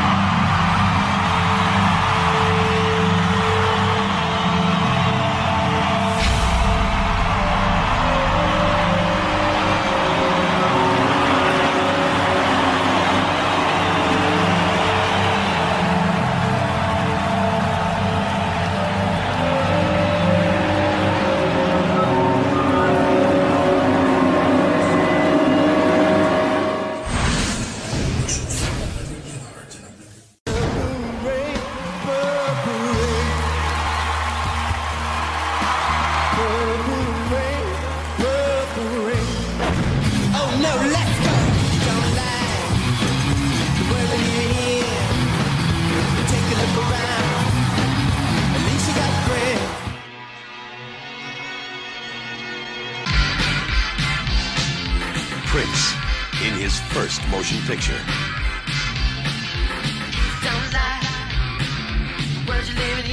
Before he created the music, he lived every bit of it.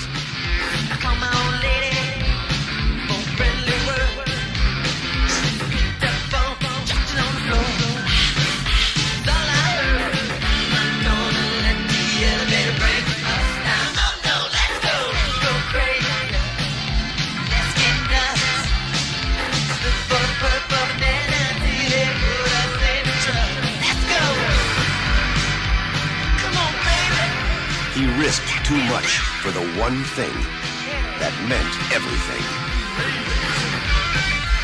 His music.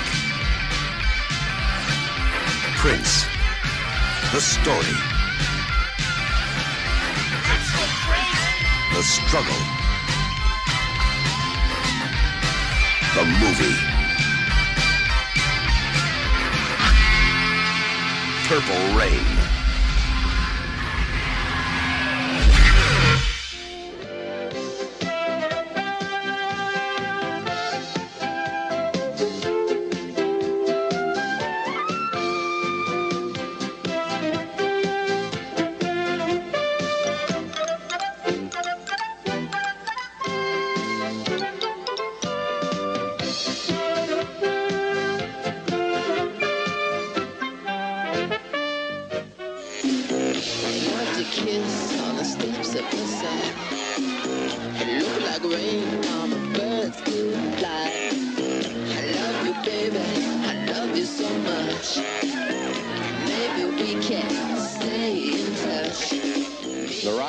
Prince from Purple Rain performing in his second film, Under the Cherry Moon, a love and adventure story, and one of 4 new films we will be reviewing this week. I'm Gene Siskel, film critic of the Chicago Tribune. And I'm Roger Ebert, film critic of the Chicago Sun-Times.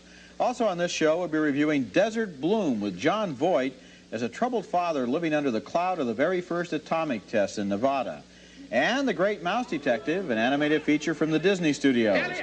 Coming up next, the rock star Prince plays an American gigolo on the make in southern France. Our next film is the latest effort by the rock star Prince, who burst to stardom in the movies with his very first picture, Purple Rain. That film was an exciting story of a young man trying to come to terms with his parents, his career, and the woman he loved. It was a classic rites of passage film, thoughtful, deeply felt, with exciting musical sequences, sort of a successor to Saturday Night Fever.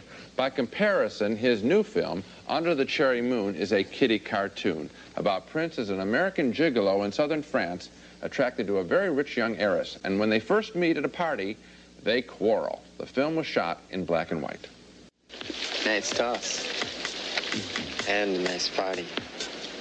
Yes. Pity you weren't invited. Well, I was in the neighborhood and And you got lost.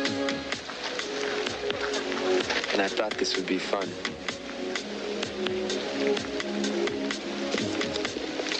Thanks for the present.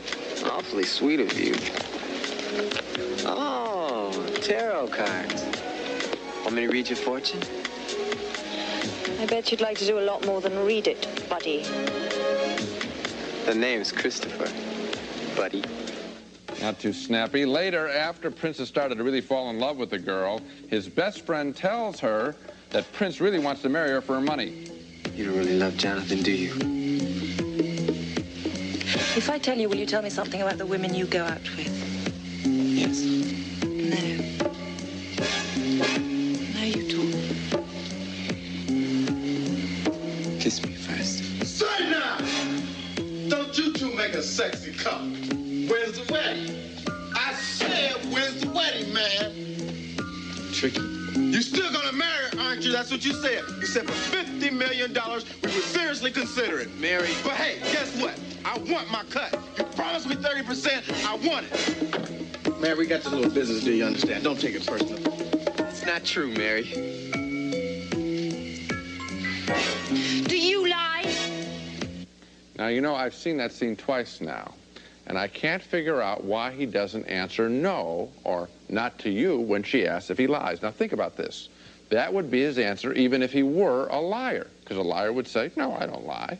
And would also be the answer if he does love her, because he should say, no, I wouldn't lie to you. Now, when a script can screw up a simple scene like that, you know you're dealing with a very dumb script. And I'm very proud of your analysis. In fact, I'm sure that when you were a philosophy major in college, your professors taught you that, probably on the first day. Yes, but it's a mistake, right, Roger? Okay. It is a mistake. Logically, it is, yes. Okay. Now, that is not the only mistake in the film. There are all sorts of stupid chase sequences between Prince and his buddy and a goon squad employed by the rich girl's father. Just what people want to see. Prince and his buddy chased over town by a bunch of thugs. Purple Rain came from somebody's guts. Some of it was supposedly autobiographical about Prince, and that's why it was so heartfelt and wonderful. But Under the Cherry Moon is a made-up story, and a silly one at that. Save for some nice love scenes and some good music, the film insults our intelligence, and really it insults the intelligence that Prince showed us he had in his film debut. Oh, you're absolutely right. And, of course, Purple Rain was, I thought, one of the best films of the year. This movie is not even one of the best films while I was watching it in the theater at that time, you know. It's a real disappointment. I think I know what he was trying to do, especially with the black and white photography. He was trying to make a movie that looks like one of those very obscure 30s third-rate romance comedies that you see real late at night on real poor television stations. And turn off. Right, and don't look at. And in the title sequence, for example, he's playing the piano and making eyes to the rich girl's mother, and that's right out of, he wants to look like Rudolph Valentino. He's even wearing a headdress. I understand all of that. What I don't understand is what possessed Prince to want to do this. Why, with all of the energy and all of the personality in Purple Rain, did he want to play this wimp? And why did he want to do it in the south of France? A lot of the black women in the theater with me, and I saw it with a large crowd of people, were saying, you know, what's wrong with black women? How come there aren't any black women in this picture? He's got 3 white girls around him. Now, I'm not saying there's anything wrong with that. What I'm saying is, what's he doing in the south of France, especially when he doesn't even speak French in the movie? Well, let me clear up the racial point, because in his music, he's talked, in one of his most famous songs, he said that he wishes there were no black or white. So that, I think, he can have a legitimate argument for. But beyond that, he cannot explain to me why he's in a chase picture. See, that's what's so stupid. In other words, have a love story. This guy can be one of the great screen's great lovers. He's a very erotic presence. And I think when this movie cooks, it's when he's making love. But this chase stuff and the rich girl and the parents are so broadly drawn, this is beneath the guy. Here's a big talent in a small movie. Well, there's one thing that I do think he does in this movie, and he did it in the other one, too. He has good taste in sidekicks. Yes, he does. This time, the guy we saw there is Jerome Benton, who was a member of the band Revolution. In the last movie, it was Morris Day. Both of them are natural comedians. I don't know. First he had Morris Day, now he's got another one. And the big laughs in the movie, the scenes that really play, are the ones that Jerome Benton has. Very good. Now to review the movies on this show. Both Roger and I couldn't stomach Club Paradise, a too-crowded script and another bad performance by Robin Williams. We split wildly on Desert Bloom. Roger liked it, but he thought it went in too many directions at once. I love the picture. I think the girl story is terrific. It's a great movie. Oscar voters, please remember the name Annabeth Gish. We were back in agreement, though, by being disappointed with Prince's latest film, the flimsy love story Under the Cherry Moon. And as we said, we're both surprised that The Great Mouse Detective actually is such an entertaining film for kids, and I guess a couple of 40-year-olds, too, so 2 thumbs up. That's it for this week. Next week at the movies, Sigourney Weaver stars in Aliens, which continues the story of a very unpleasant close encounter of the third kind. And Grace Jones is a campy modern-day vampire in a movie called Vamp. So that's next week. Until then, we'll see you at the movies. The 10th and final movie on our list of the year's 10 worst films is a real disappointment from Prince, whose Purple Rain is one of the best films of 2 years ago. His bad movie this year was named Under the Cherry Moon, and I was never able to figure out what he was trying to do in this movie, but maybe he was trying to combine an old Fred Astaire film with a perfume commercial. Here he is on the French Riviera, where he and his buddy are gigolos begging for an extension on their rent. Okay, you two. Don't try anything funny. Not this time, Christopher. I want the money, or I'll throw you both out onto the street. Please, madam, look at these poor, innocent faces. These mean streets are no place for a couple of fine, decent hoodlums like us. Please, Katie, search in your heart for some kindness. Why don't you try searching in your wallet for some money?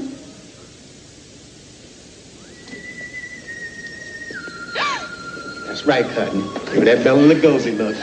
I guess it takes a certain amount of courage for anyone to allow himself to be photographed that way, but my advice to Prince is, be a coward the next time. That's typical of the whole movie, which achieves a nice, glossy, black and white look and then never figures out anything entertaining to do with it.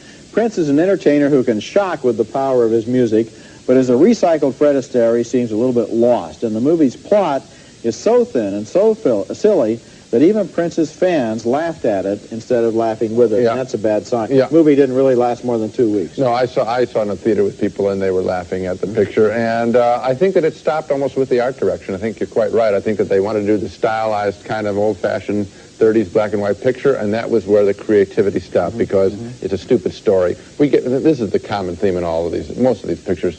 Script failure, script failure, script failure. And that's it for this week. Next week we'll be back with reviews of new movies, including Duet for One, starring Julie Andrews as a world-famous violinist facing a crippling disease, and Wanted Dead or Alive, an action thriller starring Rutger Hauer as a former CIA agent turned bounty hunter. That's next week. Until then, the balcony is closed.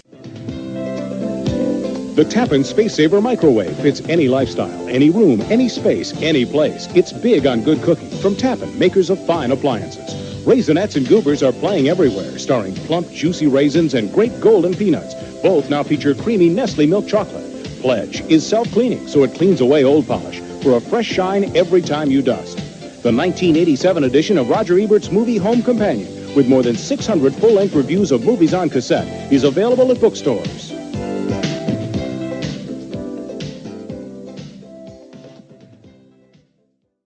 Nikki Granberry is live at Joe Louis Arena with the Prince concert and the fan or fans that are there. Nikki? Lots of fans standing out here at Joe Louis Arena. Lots of orderly fans. 18,500 of them expected tonight. The gate should be opening doors at about 6:30. The concert is at 8. Thousands of people here to see His Majesty of Purple Funk, Prince. They were waiting for that here. And you know what they want to see? We're going to let you see a little bit of what these people are waiting to see. Mr. Prince, the guy, singing a little bit of Purple Rain, I understand. I never meant to cause you pain. Go on her. Now, standing with me is Sharon Burton, who, along with the Burton and Brookins girls, and this is Kim Burton, let me make this right, did this 12-foot banner here. How long did it take us to do this? It took us about 2 days. We started last night. And you're Renaissance High student? Yes, we are. And one Wayne County Community College student, too. Okay, so lots of people waiting to see Prince. 7 shows, 150,000 people. The first of 4 months, he wanted to start it here, they tell me, because Detroit has been good to Prince, and he wanted to give some back. They're here to get some of what he's getting to. I'm live at Joe Louis. Thanks, Nikki. We're still trying to figure out what it is that he's getting. That's our news. We'll see you back bound to please even the most Prince addicted. 7 Prince concerts here at Joe Louis Arena. The crowds were orderly on this first night, and purple, Prince's favorite color, could be found everywhere, from shirts to eyelids. What would you like him to know? I love him. And here is the love object, all 5'4" of his purple strutting majesty, Prince Rogers Nelson.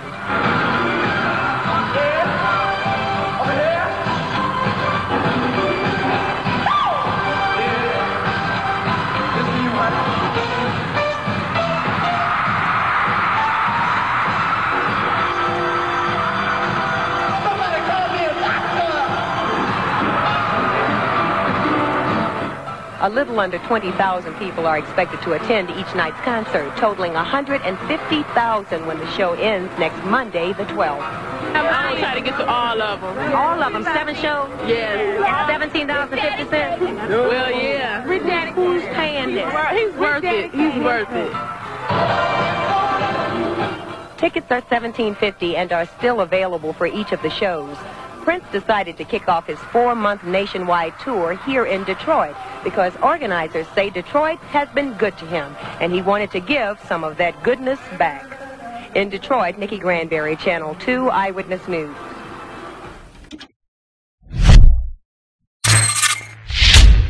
Let's go crazy. Prince. Let's get nuts. The Purple Rain Tour. Gonna let the elevator break us down. Let's go. Friday, December 7th at the R. Prince and the Revolution, and introducing Sheila E. Get tickets on Monday at Festival Tickets, 224 Delaware, and at all the usual festival outlets, states in Canada. Prince. The kid is hot. George's place pulled 17,000. We made our usual 35, and the kid made $1,500. $1,500?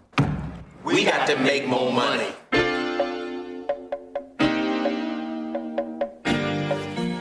The king has arrived. Guess who the queen is? The Kid. You and your crew can whoop ours. You take the club, lock, keys, and all. The King. How do you want to die? Bad Blood. I want my money, or this joint is mine. Hot Stellas. In a story the way only Prince could tell it. Honey boy. With music. Love come quick. Love come in a hurry. Graffiti Bridge. In the temple tonight. I cook young brothers like you and spit out the seeds. Love come in a hurry. Prince. Morris Day. Jerome Benton. And The Time. Mavis Staples. George Clinton. Ingrid Chavez. Tevin Campbell. And Prince. Graffiti Bridge. In the temple tonight. Now what time is it?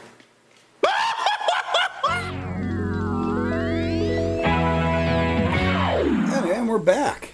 Holy shit, we're back. How was your break? It was good. I had to pee so bad. I know. Okay, I had something I wanted to talk about earlier, and it has to do with that. So, you know, I like to cook. Yeah. So, last week, I made this, it was like a crab rangoon type filling. Oh, yeah. And, you know, it's, crab meat, cream cheese, I don't know what all I put in there, like probably some green onions or something. But I made this, it was really good. Garlic, I made this nice thing. And my goal was that I was going to make... Not to shit yourself? Well, that's always the goal. But I was going to make chili relleno with poblano peppers. Okay. But I knew that was going to take a little while to cook. So the fat kid in me decided I'm going to be making all of this. I can just see this is like the fucking, was it the Kicks commercial? Yes. But the fat kid in me. Yeah. The fat kid in me decided that's going to take a long time to cook to get the peppers soft. So I bought some mushrooms as well. And I took the stems out of the mushrooms and I chopped them up and I put them in the crab meat mixture. Uh-huh. And then I stuffed the mushrooms with the crab meat mixture, put them in the oven to make a little appetizer for me to eat while the peppers cooked. Okay. Put cheese on top of it. It was delicious. But I got home like at 11 o'clock that night. I made that. I put it in and I just ate the mushrooms for dinner. So then, 2 days later, I had some tortillas, so I was putting that crab meat stuff in the tortillas. 2 days later, I'm like, oh man, I gotta get those peppers stuffed. I've still got some of this crab meat. So I cut the peppers, I stuffed the peppers with the crab thing, and I was like, okay, this is gonna be good. Put them in the oven. Then I went and peed. And not thinking, didn't think anything of it. All of a sudden I got this warm, tingling sensation. No, it wasn't painful. It just got really warm in my pants. Did you pee yourself? No. I had been handling poblano peppers. Okay. And yeah, I've done this. Not so the same I got area. like this. It was just like a warm, tingling sensation. Like I said, it wasn't painful. Yeah. But I stopped, and I was like, "What the hell's going on down there now?" You got the clap. I'm like, "Well, I don't know where I would have got it from." I'm like, "What the fuck's going on here?" And I'm like, "What did I do? I thought maybe did I touch like some Tiger Balm or something?" It's not that kind of burning. I'm like, what the fuck? And then I'm like, I smell and I'm like, oh yeah, those peppers. Oh my god. It wasn't unbearable. It wasn't even really uncomfortable. It was just kind of a warm feeling. I'm like, huh, Well, now something. I'm like, so I went from like, what the hell to, oh, you dumbass. And in that moment, I was You're like, oh, that's not too bad at all. It wasn't horrible. But in that moment, I was like, I am so grateful. I decided I'm so grateful that I wasn't working with anything jalapeno or above. Yeah. So my buddy, Corby, I put that on Facebook, and my buddy Corby says, oh yeah, he goes, poblano peppers aren't that bad. They only rate 4 red peckers on the dumbass guy pain chart. There are only 4 red peckers. He goes, jalapenos are a solid 15 red peckers. And I'm like, I agree. Oh my God. But yeah, I was like, whoa, what the fuck? Oh yeah. So I'm not gonna advocate doing anything like that because it affects, the results may differ for other people. Mikey's got a new kink. It wasn't bad. But I digress. I'm not pepper shaming. Dad, don't pepper shame. Got my little pepper kink going on. So, we talked about Prince's music at... At least you didn't have an itchy butthole. At Great Link. I'm glad I didn't have an itchy... Oh my God. Could you imagine that? That would have burned. Pepper on your anus? Yeah, they had to put some, like, milk or something. Some ice cream? Ice cream on your butt. And the thing is, I think I only have Rocky Road ice cream right now, so that would look horrible. So, we talked about Prince's musical career. Yep. At length. But Prince also had some success and not so successful. He had a successful movie. Yeah. So we'll talk about that one last, so we end on a high note. Yeah, we don't want to end on no because we don't want to, yeah. So in 1986, Prince put out a romantic musical comedy drama, which was also, he starred him, but also it was his directorial debut. It also stars Jerome Benton from The Time, Stephen Burkoff, Kristen Scott Thomas, who's a British actress. I've heard of her before. She was in 4 Weddings and a Funeral. Okay. And I guess that's better than 8 heads in a duffel bag. I love 8 heads in a duffel bag. That's our next. I told you we're gonna. Yeah, we're gonna do that one. We're gonna do a Joe Pesci show. And Francesca Annis. Yeah. Francesca Annis. So this movie is called Under the Cherry Moon. Basically, it's about Prince and Jerome from The Time are gigolos. Oh, this is a comedy, huh? They're gigolos. And they just a gigolo. They are everywhere I go. Prince didn't write that. He should have. I know. But they spend their days identifying rich women to target in order to gain large amounts of money via marriage. So they're con men. They're con men. They're gigolos that are con men. That's what douche should have been. Yeah, I'm gonna find a brief explanation of this because I'm not reading that whole thing. Here is from IMDb. 2 cousins from Miami, Florida are in the Mediterranean enjoying life by scamming money off of rich women. One day they read about a young woman who is said to inherit $50 million from her father. This is Dirty Rotten Scoundrels. At first, Tricky, played by Jerome Benton, has Christopher Tracy, Prince, talked into romancing her for money.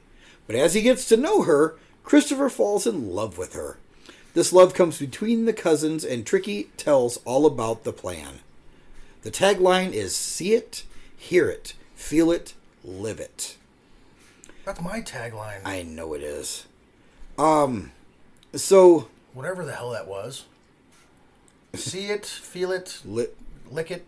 Lick it, yeah. Flick it. That's what it was. So when they had their deprived when they had their world premiere at the Centennial Twin Theater in Sheridan, Wyoming, where all great movies had their premieres. Oh my God. The evening included an after party and a 45-minute private concert by star and director Prince at the local Holiday Inn. Oh. Local resident Lisa Barber won the right to host the premiere. when she was the 10,000th caller on MTV's Prince Under the Cherry Moon contest. 10,000th caller. What was that? 10,000th caller. She also won a bowl of Quisps. Quisps. Several cast She was members. very disappointed in everything. Several cast members attended, including Prince, Joni Mitchell, and Ray Parker Jr. What? Ray Parker Jr. was in it? Apparently. At least he went to the premiere. This film was filmed in color. Did you see Ghostbusters? No. That was a different movie. It was filmed in color? It was filmed in color, but released in black and white. That's... What? Yeah. I want to see the color version. Kristen Scott Thomas, who I believe was making her feature film debut, she doesn't like the movie. She said, "When I left drama school, I was more afraid of not working than all of the actual material I was being offered. And if you look at my very first film, you'll understand exactly what I mean." So Prince was not the original director. Mary Lambert was the original director. Mary Lambert? Yeah, now Mary Lambert, let me get a list of shit that she's directed here, because you'll know a lot of this. So Mary Lambert is known, is this her directorial shit? Okay, as a director, she directed a bunch of music videos for Madonna, the Go-Go's, Sheila E., the Eurythmics, Sting, the musician, not the wrestler. Then she directed a film called Pet Sematary. Then she directed an episode of Tales from the Crypt. Bunch of stuff for Blondie, Deborah Harry, Bobby Brown, The Pretenders, Motley Crue, Without You video. So she's really good at making music videos and one really good horror movie. Well, then she directed a movie called Pet Sematary 2. Which was not as good as the original. Then a bunch more music videos, some made-for-TV movies,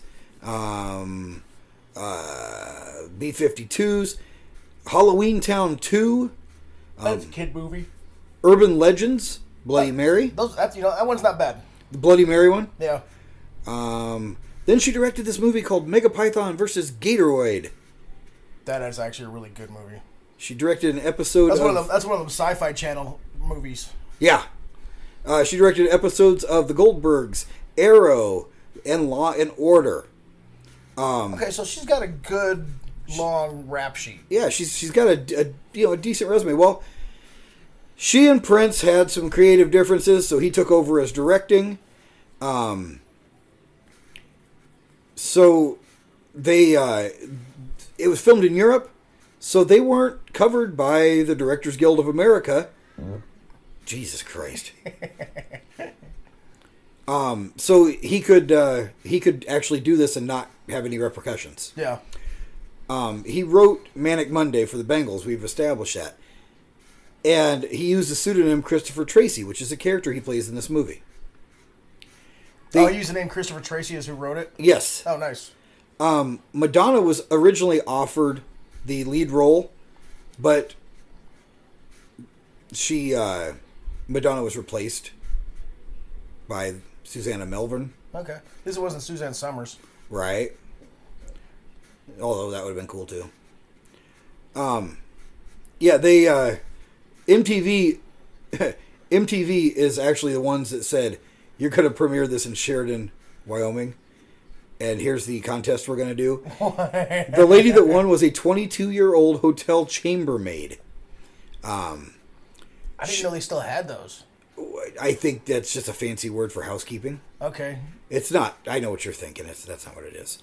Because isn't the chambermaids the ones who like made the bed how hot and everything and warm and then they got rid of your chamber pot? Yes. Yeah, exactly. They had to carry your pee around. She was escorted to the party by Prince. He sat with her in the theater and had her as a special backstage guest at the concert at the after party. And then she was escorted by security out. Yeah, by the big guy with the beard. So, Kristen Scott Thomas, she attended the premiere with her mother, and her mother told her afterwards, "Don't worry, darling, it'll be better next time." Oh, God. Yeah. Prince wrote a poem under the pseudonym of Christopher Tracy. Or no, several lines from a poem that the character wrote, Prince actually wrote, became a song that was featured on Crystal Ball. And it was inspired by the character that Kristen Scott Thomas played. The movie was nominated for Worst Picture at the Hastings Bad Cinema Society's 9th Annual Stinkers Bad Movie Awards. Oh, they got a Stinker Award. It was nominated, didn't get it. What was the song that he made? Was it Little Red Beret? Raspberry Beret. That's what I said. That was for a different movie. Oh. About a different movie. They went to scout for locations to film at. Yeah. And they went out, him and his management went out to scout, but Prince decided instead he wanted to go and find some new keyboards and guitars, so he just went to the music shop. Yeah. He's like, I'm going to go get some other shit. You guys go take care of it. Yeah. I am not having fun with this movie. That's probably about all we really need to say about it. It wasn't that great, but it was debuted in Wyoming. Yeah. There's like 6 people in Wyoming. Negative reviews on Rotten Tomatoes. A 36% score based on 36 reviews. See? It has an average rating of 3.86 out of 10. And the... Wait, what did Ebert say? I'll get to that. Because he's usually a fuckhead. He probably liked it. The site says, Under the Cherry Moon may satisfy the most rabid Prince fans, but everyone else will be better served with this vanity project's far superior soundtrack. Siskel and Ebert gave this film 2 thumbs down. They later included it on their worst of 1986 list. Ebert said that this film achieves a nice, glossy black and white look, but never figures out what to do with it. Well, at least it's one of his nicer negative comments. Dickhead. It went to DVD in 2005, released on Blu-ray in 2016, and it's part of the Prince movie collection. It won a lot of awards. Seriously? Golden, for music. Razzies. Oh, it got Razzies. It got Worst Picture, Worst Director, Worst Actor. Unless he's playing himself. It's both not, Prince. Yeah. Worst Supporting Actor, Jerome Bennett. Also Prince. Yeah. Worst Original Song, Love or Money by Prince of the Revolution. It was nominated for Worst Supporting Actress and Worst New Star, Kristen Scott Thomas. Oh, that's got to be terrible. And it is tied. It's tied with Howard the Duck for the Worst Picture. Yeah. It's tied for Howard the Duck for the Worst Picture of 96. Oh my or 86. God. So, enough about the Cherry Moon thing. So, in 1990, he also released a rock musical drama. This is his final major theatrical release. He left the Juggalo business. Juggalo? Gigolo. Yeah, he did. Juggalos. He might have been Juggalo. He made this movie. It's called Graffiti Bridge. It is a sequel to 1984's Purple Rain. But it's a standalone sequel. You don't have to see the first one to see the second one, but they go together. Because he is playing the same character. The kid? The kid, but he's successful. What do you mean the kid? I'm 45. He is playing an upbeat performer and co-owner of the club Glam Slam. Isn't that the club that Morris owned? That's the club that's in Purple Day that Billy owned. Billy owned it, yeah. Morris was just a... Well, it's... Billy owned First Avenue Club in the first film. Glam Slam is his second club. The other co-owner is Morris Day. Morris Day.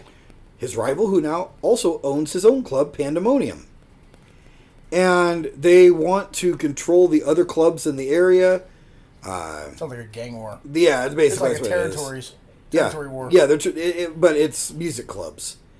Well, mobsters own strip clubs. What's the difference? However, they're trying to take, Morris Day's trying to take over Prince's share in Glam Slam, and then there's this character named Aura, who is an angel sent from heaven. What? to sway both Morris and the kid into leading more righteous lives while dealing with their attraction to her. So they fall in love with an angel. Oh, yeah, that happens. So, Jesus Christ.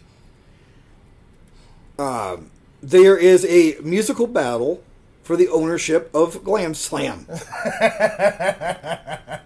Then, spoiler alert, the angel gets hit by a car, and that makes Morris and Prince decide to settle their dispute and join forces. So they made a super group to help the angel? Well, I'm thinking that the angel got killed. I'm not You can't sure. kill an angel. I don't know. You have to cut their wings off to kill an angel. Well, maybe the Did car. you watch Dogma? Maybe the car knocked their wings off. I don't know. You have to take their wings off, and then they can die. Okay. They become mortal when they take their wings off. So, here's some trivia. As Matt Damon showed you. Here's some trivia. So, Prince's first choice to play Aura the Angel was Madonna. She turned it down after reading the screenplay and calling it a piece of shit. It's like, Prince, this is a piece of shit. I love you, dude, but this is a piece of shit. So then he went to his second choice, Kim Basinger, because they were dating at the time. But So this is before or after Alec Baldwin? Probably before. Okay. I don't know, 1990. That's the same time Batman came out. Well, Kim Basinger and Prince broke up before the production started, so she was out. And so he wanted to get Sheena Easton or Sheila E., but they settled on someone else. Who was it? Her name's Ingrid something. Let me look. I will tell you. I would have gone with Tracy Lords. Tracy Lords. Mm-hmm.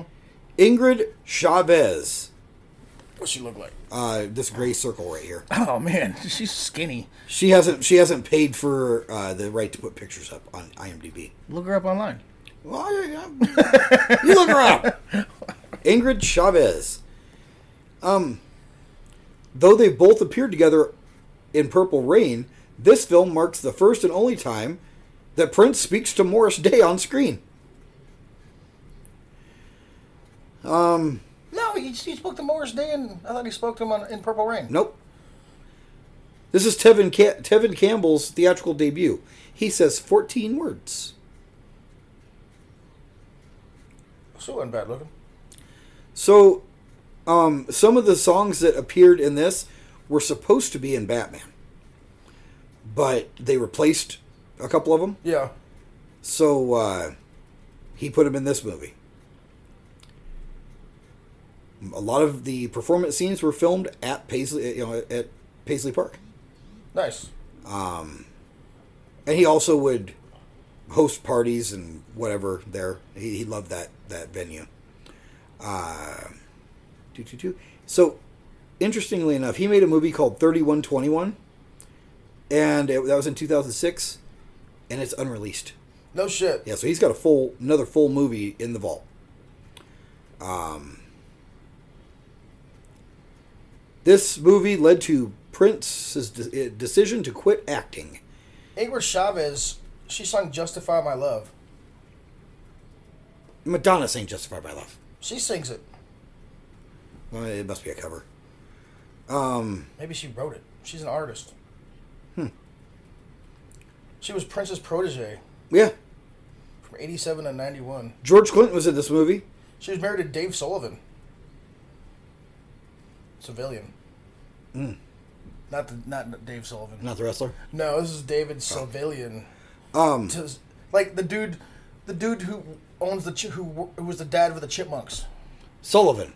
Civilian. Seville. Sylvan. That's what I said. Sylvan. Don't be Frenching it up. So, George Clinton was in this, but he only performed the song Can We Funk. Oh, that's a good one. No dialogue.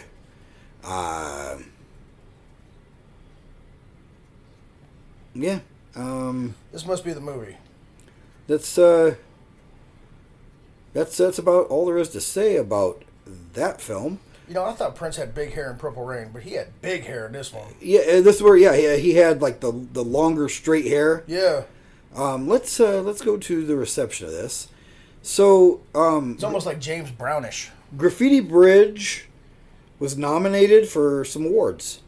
They're Razzies. Worst Picture, Worst Director, Worst Screenplay, Worst New Star, Ingrid Chavez. 1, 2, 3, 4, 5. Yeah. Worst Actor, Worst Director. Wow. So it was nominated for all the ones that. I mean, even the Cherry poster. Moon was. You said this came out in 90? Yeah. Even the poster just yells 90s. It does. I mean, it's like it looks like a rejected cover for Soundgarden. Yeah. It looks like the Black Hole Sun video.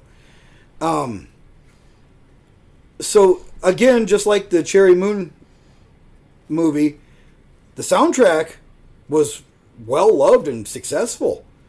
But the movie sucked. I've seen her in other movies. And Prince said it was one of the most purest spiritual, uplifting things I've ever done.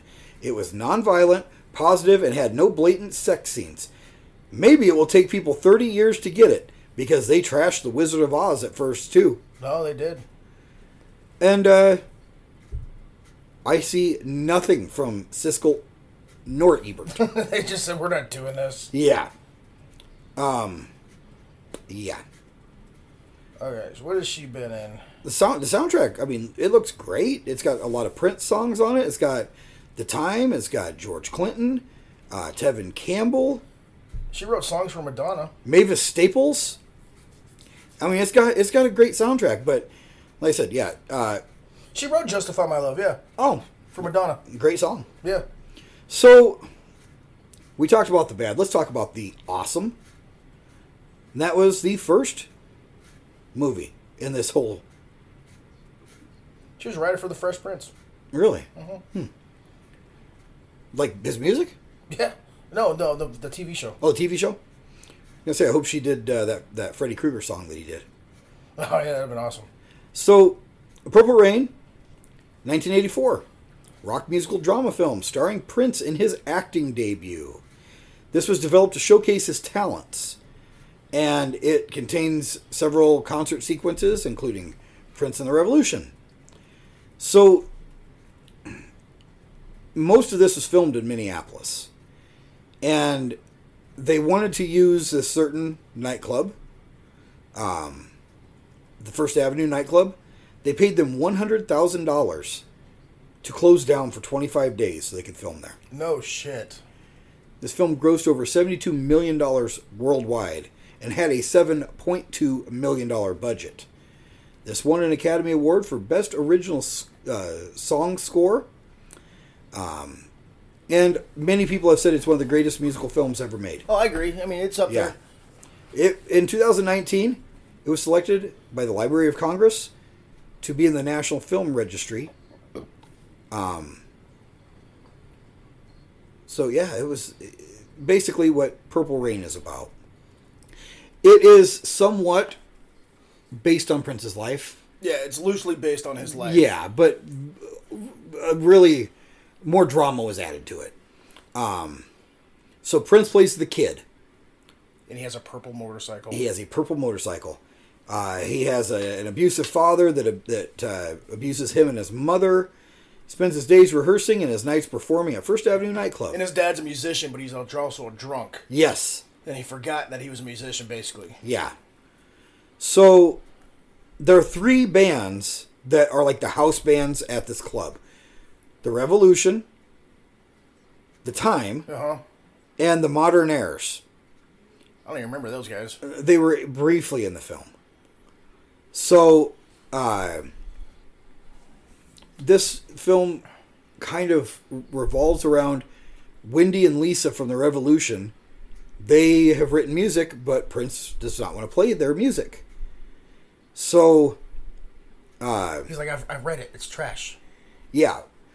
Morris Day finds out that there's turmoil in the band, so he goes to the club owner and says he wants to replace the Revolution with his girl group that he's forming. So he goes after the kid's girlfriend, Apollonia. Yep. And she's leading the group called Apollonia 6. And so there's turmoil there because... He's like, there's turmoil in the revolution. Yeah. Come on, Jerome. So the kid, Prince, there's internal band strife. The club's on him because he's not drawing. And he's got a shitty personal life. So he responds by performing Darling Nikki. He wrote it for her. And he wrote it for Apollonia. Yep. She runs off in tears. And Jerome was like, man, that's not what cool. Yeah, it pisses off Morris and the club owner. And so then the club owner is like... He dry humps a speaker. Yeah, he does that a lot. He dry humped a Marshall stack during the show. Yeah. Apollonia 6 debuts. Billy, the club owner, warns the kid that First Avenue only has room for 3 bands. So then Morris stays drunk. The kid saves her, gets her on the motorcycle. She abandons him again. He goes home. His house is trashed. His dad shoots himself, but they say that he survived. But in Graffiti Bridge, he writes a letter to his dad, making it appear that his dad's deceased. Okay. So, at that point, he finds a cassette tape of Wendy and Lisa's music, and then he starts to write words to it. And so then they decide to play some songs that the girls in the band wrote, dedicates it to his father, and it is Purple Rain. He runs out the door because he's going to ride away on his motorcycle, but then he hears the crowd cheering. He comes back in. Because they all thought they hated it. Yeah.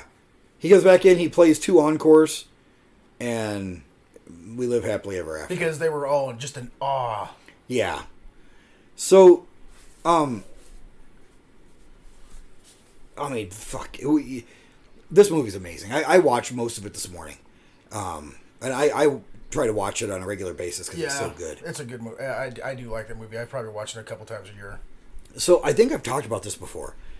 Like this exact situation. But the first time I ever saw this movie, remember I told you about that little bar up the street that would host kids' movie days? Oh, yeah. The matinees on Sunday mornings when they couldn't sell alcohol. So they'd have the kids come in so that we would buy soda and chips and shit. And they had a giant laser disc player. So the bartender said, I've got this movie. I think you guys might like it. But there's a scene in here that I'm going to tell you all, cover your eyes or turn around, and you're not going to watch that scene. And it's the Purify Yourself in Lake Minnetonka scene where she takes her clothes off. And so she's like, cover your eyes. And we all covered our eyes, like with our fingers like outspread this. so that we could still see. Yeah. And we sat there and watched, 2 minutes or 30 seconds or whatever it was of Apollonia boob. And Prince's skinny ass. Yeah. Well, no, he wasn't naked. He was sitting on a motorcycle. Oh, yeah. Yeah, what was I saying? Yeah, wait! That's not Lake Minnetonka. That's the sewage collection plant. So should we go to the trivia first? Yeah, let's do the trivia. Okay, we'll do the trivia first. So, like I said, this thing it'll be in the trivia because I read the trivia earlier. And there's going to be something in the trivia you're going to love. I'll save that for the end. Okay. So Apollonia was married at the time of filming, but she was sworn to secrecy about it so that people would think that her and Prince were really a couple off screen. Okay. Vanity, who is Prince's protege, Yeah. was supposed to be in the movie, but she left the film prior to shooting. So Vanity 6, which is an actual band, became Apollonia 6. Morris Day says 18 words to Prince on screen. Prince never says one word to Morris. Oh, shit. That's right, because he goes, man, that was fucked up, man. Yeah. And Prince is like, whatever. He didn't say shit to him. But he was thinking it. Oh, yeah. Story loosely based on Prince's own life. So they... He was kind of a prima donna in this movie. Yeah, oh, yeah. Which is what people thought that's how he was in real life. There were only 3 professional actors in the entire cast. No shit. The guy that played the dad, Mhm. the lady that played the mom, and Apollonia. Oh, wow. That was it. So while shooting the scene that we spoke about, the Lake Minnetonka scene, Apollonia actually jumped into the freezing cold water. Lake Titicaca. No, Minnetonka. That's what I said. She actually jumped into the freezing cold water. It was so cold, it actually snowed an hour after they filmed that. Wow. She had to do 4 takes. She developed hypothermia. And hard nipples. Prince was afraid that she would freeze to death, but she wanted to keep going. So then... See, Prince was a good guy. The rest of her takes were moved to L.A. Oh, no shit. So she didn't have to be in the cold. They had to recreate the whole lake scene in L.A.? I think just everything else that she did after that. Oh. The songs were all pre-recorded, but Prince and Revolution actually played live so that they captured the feel of the true performance. Yeah. So in the original script, Prince took Vanity, because she was in the original script, to a barn for a sex scene. And when Doves Cry played, and there's rain, pattering against the barn, there's thunder, and that scene was the inspiration for the song Raspberry Beret. Oh, no shit. Yeah. A lot of people think that was on Purple Rain. It was not, but it was inspired by a cut scene from Purple Rain.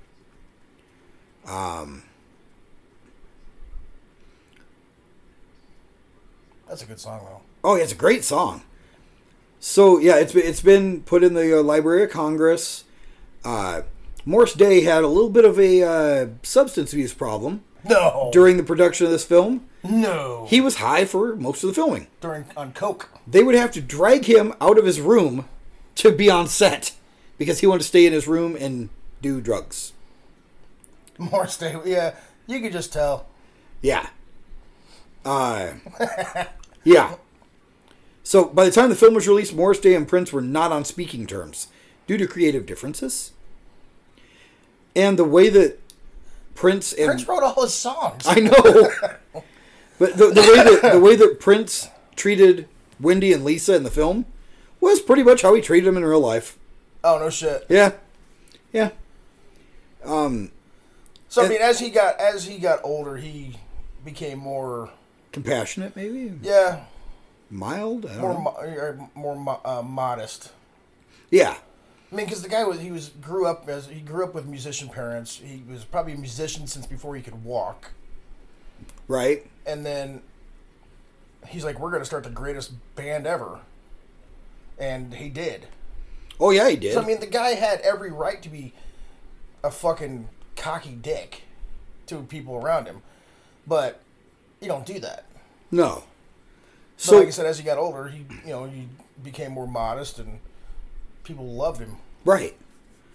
They tried when he was looking for production and backing and all that. He took the script around, and everybody turned him down, including Indigo Films, which was owned by Jim Brown, the football player, and Richard Pryor. Oh, no shit. They turned him down. And in 2002, Jim Brown expressed his disappointment about not picking up that project. Oh, he would have made a fortune. Well, you know who did make a fortune? Warner Brothers. He was on their label anyway. Well, Warner Brothers distributed the film, so they got the money for the film. And then they got the money for the soundtrack. They got the money for the soundtrack. The home video release helped them out because it sold like crazy.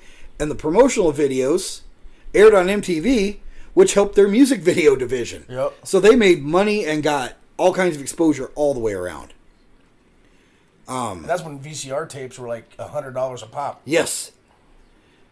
So there was another love scene that wasn't included. It contained an illusion of Purple Rain. And they deleted the footage, but it was in the trailer. So that's weird. I hate when they do that. Yeah. They do that. Movies do that now. Oh yeah, they put something in the trailer and it's not in the movie. Yeah, like where was that scene? That scene looks so cool. Jennifer Beals was offered the role of Apollonia, but she turned it down so she could study at Yale. Oh, that's a good choice. Yes. And they recorded 3 versions of the love scene. A G-rated version, a PG version, and an R version. The R-rated version was the one used in the film. Prince really wanted to make sure that scene was set. Prince almost didn't play Prince in this movie. Who else can play Prince? Well, Warner Brothers suggested John Travolta. Are you joking? That's right here. Oh my god, dude. Yeah. They wanted John Travolta. 80s John Travolta. Yeah. So You can call me the kid. Aside from Prince and his parents on screen, almost every other character is named after the actor that portrayed them. Yeah. They just use their own names. So, yeah. What else do we have here? Oh, I'm going to show you how well I can play this guitar. In the scene where Apollonia is running after Prince after he took her bracelet, yeah, you can see a flash of light in one of the store windows. Somebody had snuck on set and taken a photo, and it pissed the director off. Oh, no shit. Mm-hmm. Yeah. So Apollonia was pretty much unknown at this time. She only had one other film. He saw her in Tales of the Gold Monkey Force of Habit, where she played a saucy island girl who was sleeping with a German priest. All right.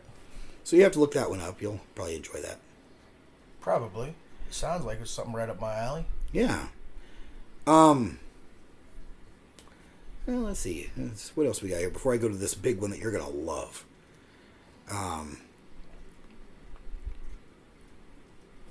So this is in the American Film Institute's 2004 list of 400 movies nominated. It's included among the American Film Institute's 2004 list of 400 movies nominated for the top 100 greatest music films in music in movies for the song "Let's Go Crazy." That's confusing as fuck to read. It sounded like it. Very confusing. What the fuck? They ripped off the Abbott and Costello bit "Who's on First?" Yeah. When Morris and Jerome did the "What's the password?" What's the password? What? What's the password? What? Yeah. And again, they mentioned that Alan Tipper Gore's daughter was playing Darling Nikki, and that's what led to the PMRC being founded. What else do we have here? So following the performance of Darling Nikki, the club owner tells the kid, "Nobody understands your music but you, kid." And they say that line in the film kind of described and predicted Prince's actual commercial decline. Yeah. Because he was making music that nobody fucking got. So, here's the line that you're going to like, though. A few days before the premiere, Prince had a nightmare that Gene Siskel and Roger Ebert despised the film, with Ebert ripping the film apart. Oh, God, dude. He said, "I dreamt those two guys on the TV were reviewing the movie, and the fat guy was tearing me up." And the fat guy was tearing me up. So, oh, my God, dude. Let's go to the critical response here. So, Purple Rain has, oddly, received mixed reviews from critics. Rotten Tomatoes has it at 70%. Which is good. Which isn't bad. It has an average rating of 6.39 out of 10. And the kind of the tagline that they use is, "Purple Rain makes for undeniable, uneven cinema, but it's held together by its stars' singular charisma, not to mention a slew of classic songs." Metacritic has it rated 55 out of 100. It's got mixed or average reviews. And then Siskel and Ebert loved this movie. They put it on their top 10 list of best films in 1984. Wow, that's actually pretty good. Roger Ebert called it one of the greatest rock movies of all time. As far as awards, it won Academy Award for the Best Original Song Score. It won a Brit Award for Best Soundtrack Cast Recording. Was nominated for a Golden Globe for Best Original Song. It was nominated for a Razzie. Worst New Star of Apollonia. Worst Original Song, Sex Shooter.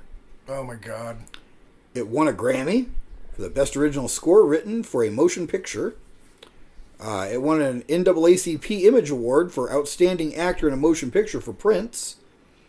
It was inducted into the National Film Registry.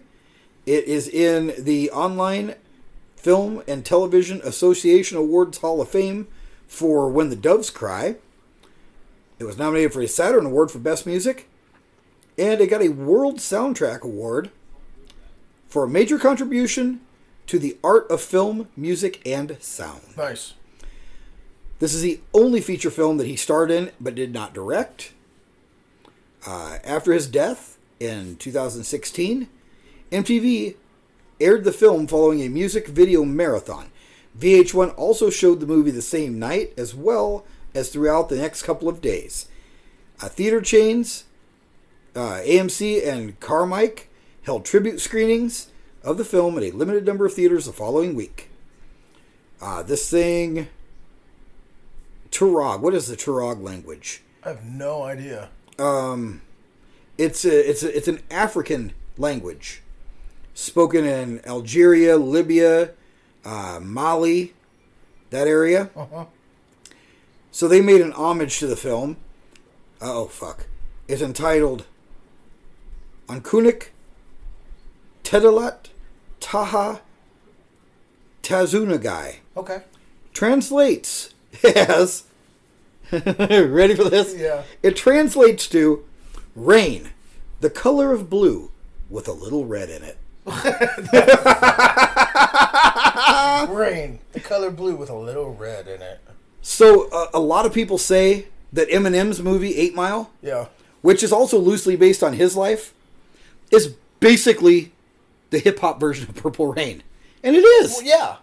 I mean, if you think about it, and 8 months before his death, Prince purchased the house of the kid in Minneapolis. And it's used for all the exterior scenes of the movie. The house, which the Prince estate still owns, is a very popular tourist destination for fans of the film. Oh, no shit. Yeah.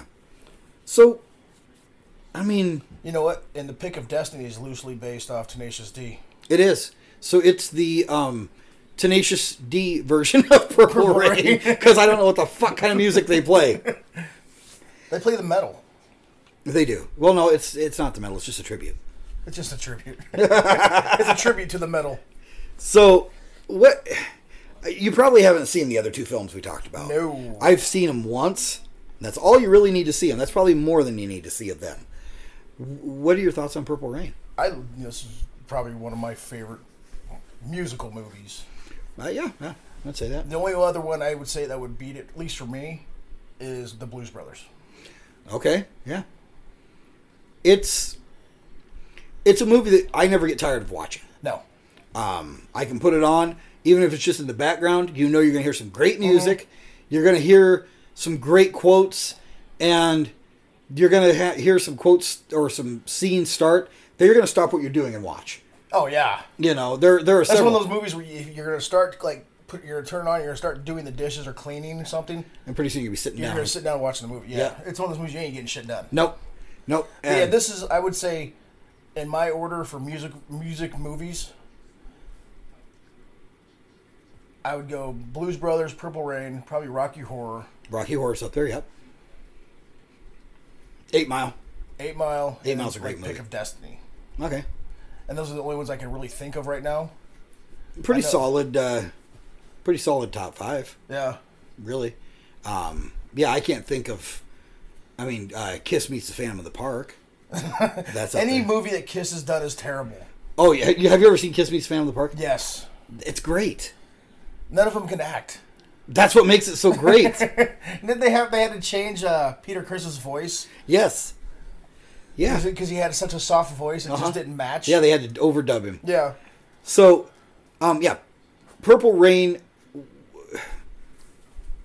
one of the greatest musical films, one of the greatest rock films, maybe one of the greatest films. I mean, yeah. It's up there as one of those films that, like you said, if it's on, your ass is sitting down watching it. I don't know. I love it. I do love it. Yeah. And not just because of, Apollonia jumping into the lake. That's, that's not even one of the scenes that That's just a perk. While that is a scene, if I'm not terribly busy, when he says I I think it's funny when he's like, whoa, that's not Lake Minnetonka. The reaction, everything is funny. It's not just her getting naked. Everything's funny about that. But it's just a good fucking movie. And you're going to hear amazing music. Oh, yeah. So, yeah. He should have stopped at the first one. No, I agree. He shouldn't have done it. He got that bug.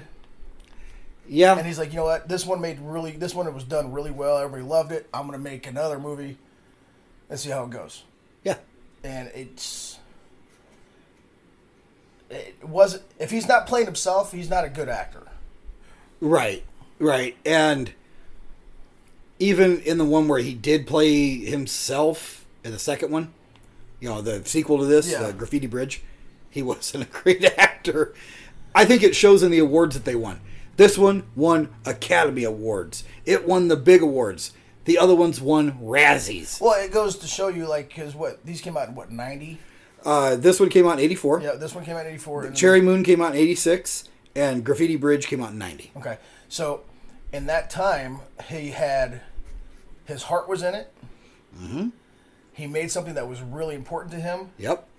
And then he's like, okay, let's try to recreate this and see if we can get lightning to strike twice. Well, and this film... But his heart... It's one of those... He's one of those things where his heart wasn't in it, but he was trying to make extra money. He was trying to get that money off of his name. Yeah. This film was... He met with Warner Brothers, and he was like, hey, I will do this, but I'll do the album, but I want a feature film. Yeah. It was a condition of him, signing with him or whatever, continuing with him or whatever. He insisted. He's like, I want to be in a movie, So, I guess he had some pull at that point. Yeah. I guess. Oh, here's I found this earlier too. So, Prince required the other musicians of the film to take acting classes prior to filming. Oh, no shit. Morris Day was thrown out of acting class because he fucked around too much. That's so funny, dude. Could you see him be like, okay, we're going to do this. We need, how they, what is that in Jay and Silent Bob Strike Back, where Matt Damon and Ben Affleck like, lion face, rawr, sad face, lemon face, woo. Could you see they're doing that and you hear Morris Day, it's like, lion face, they threw him out of class. Could you imagine that? Oh my God. Do you think they threw Jerome out too? Probably. If they didn't throw him out, I bet Morris made him leave. Yeah. Because somebody has to carry that mirror around. Yeah. That's right. He had a mirror, didn't he? He had a mirror that he carried around so Morris could fix his hair while he was on stage. Oh my God. Come on, Jerome. So, anything else about Purple Rain or Prince you want to talk about? I mean, we, for us going into this saying, this is going to be a really short show, we don't have a lot to talk about. 3 hours later. Yeah, 3 hours later. And it's going to be about a 2.5 hour long show. Yeah. So, I think with a couple of Prince songs in here. Yeah, we'll put some Prince music in here, and, it was just so much to talk about, and yeah, we went off topic, we do that, but... That's what makes us so lovable. Oh, are we lovable? I think we're lovable. I think we are. We're definitely cuttable. Cuttable? Cuttable. Cuttable? I don't want anybody to cut me. Cuddly. Cuddleable.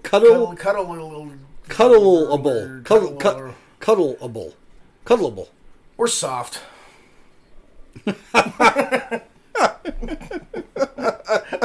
We're both squishy. We're both squishy. We're like big teddy bears. We're your lovable, cuddly, furry hosts. That's what I was trying to say. Lovable, cuddly, furry hosts. Yes. So, just like Grover. Yeah. Tully. That's what we have. Tully's a fucking klepto. So. I didn't take shit. I don't know where that watch came from. My grandma gave me that watch. That's still one of my favorite shows we've done. That was a fun one. So, anything else we need to talk about before we sign off here? No. Well, for the Retro Renegades Pop Culture Power Hour, I'm Mikey. I'm Corey. You know what? We didn't introduce ourselves earlier, so You have been going through this whole show wondering who the fuck was talking. Who the fuck are these clowns? It's just us. Yeah. We did surprise. So yeah, hey, that's a good kind of surprise. That is. So we will see you next time. Say goodbye, Corey. Goodbye, Corey.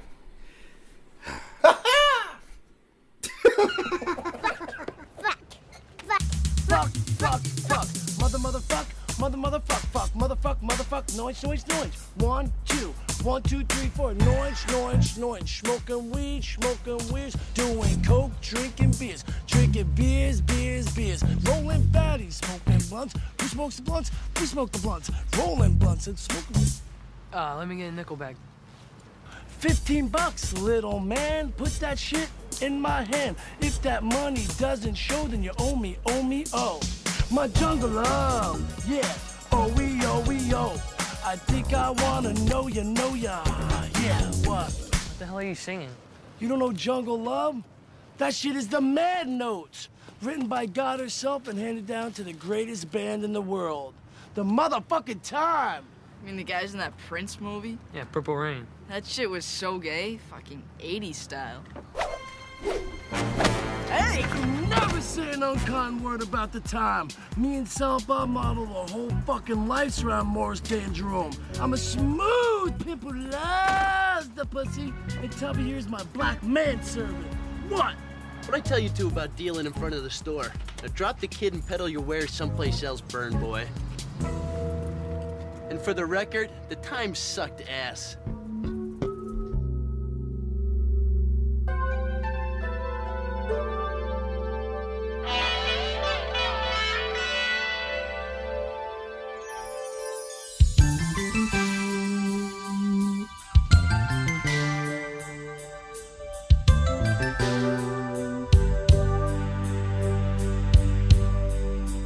This will be the day that you will hear me say that I will never run away. I am here for you. Love is meant for two. Now tell me what you're gonna do. If I gave you diamonds and pearls, would you be a happy boy or a girl? If I could, I would give you the world. But all I can do is just offer you my love.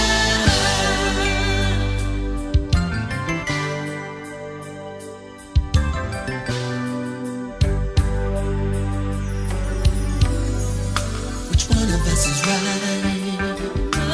If we always fight, or can we just let love decide? By the week of May, 'cause I understand that love must be the master plan. If I gave you diamonds and pearls,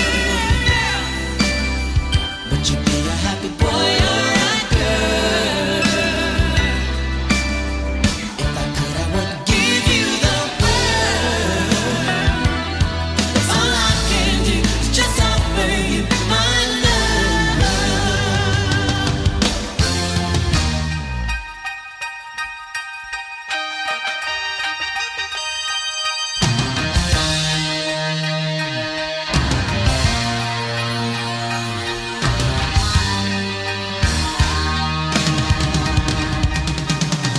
D to the I to the A to the M. O to the N to the D to the pearls of love. D to the I to the A to the M. O to the N to the D to the pearls of love.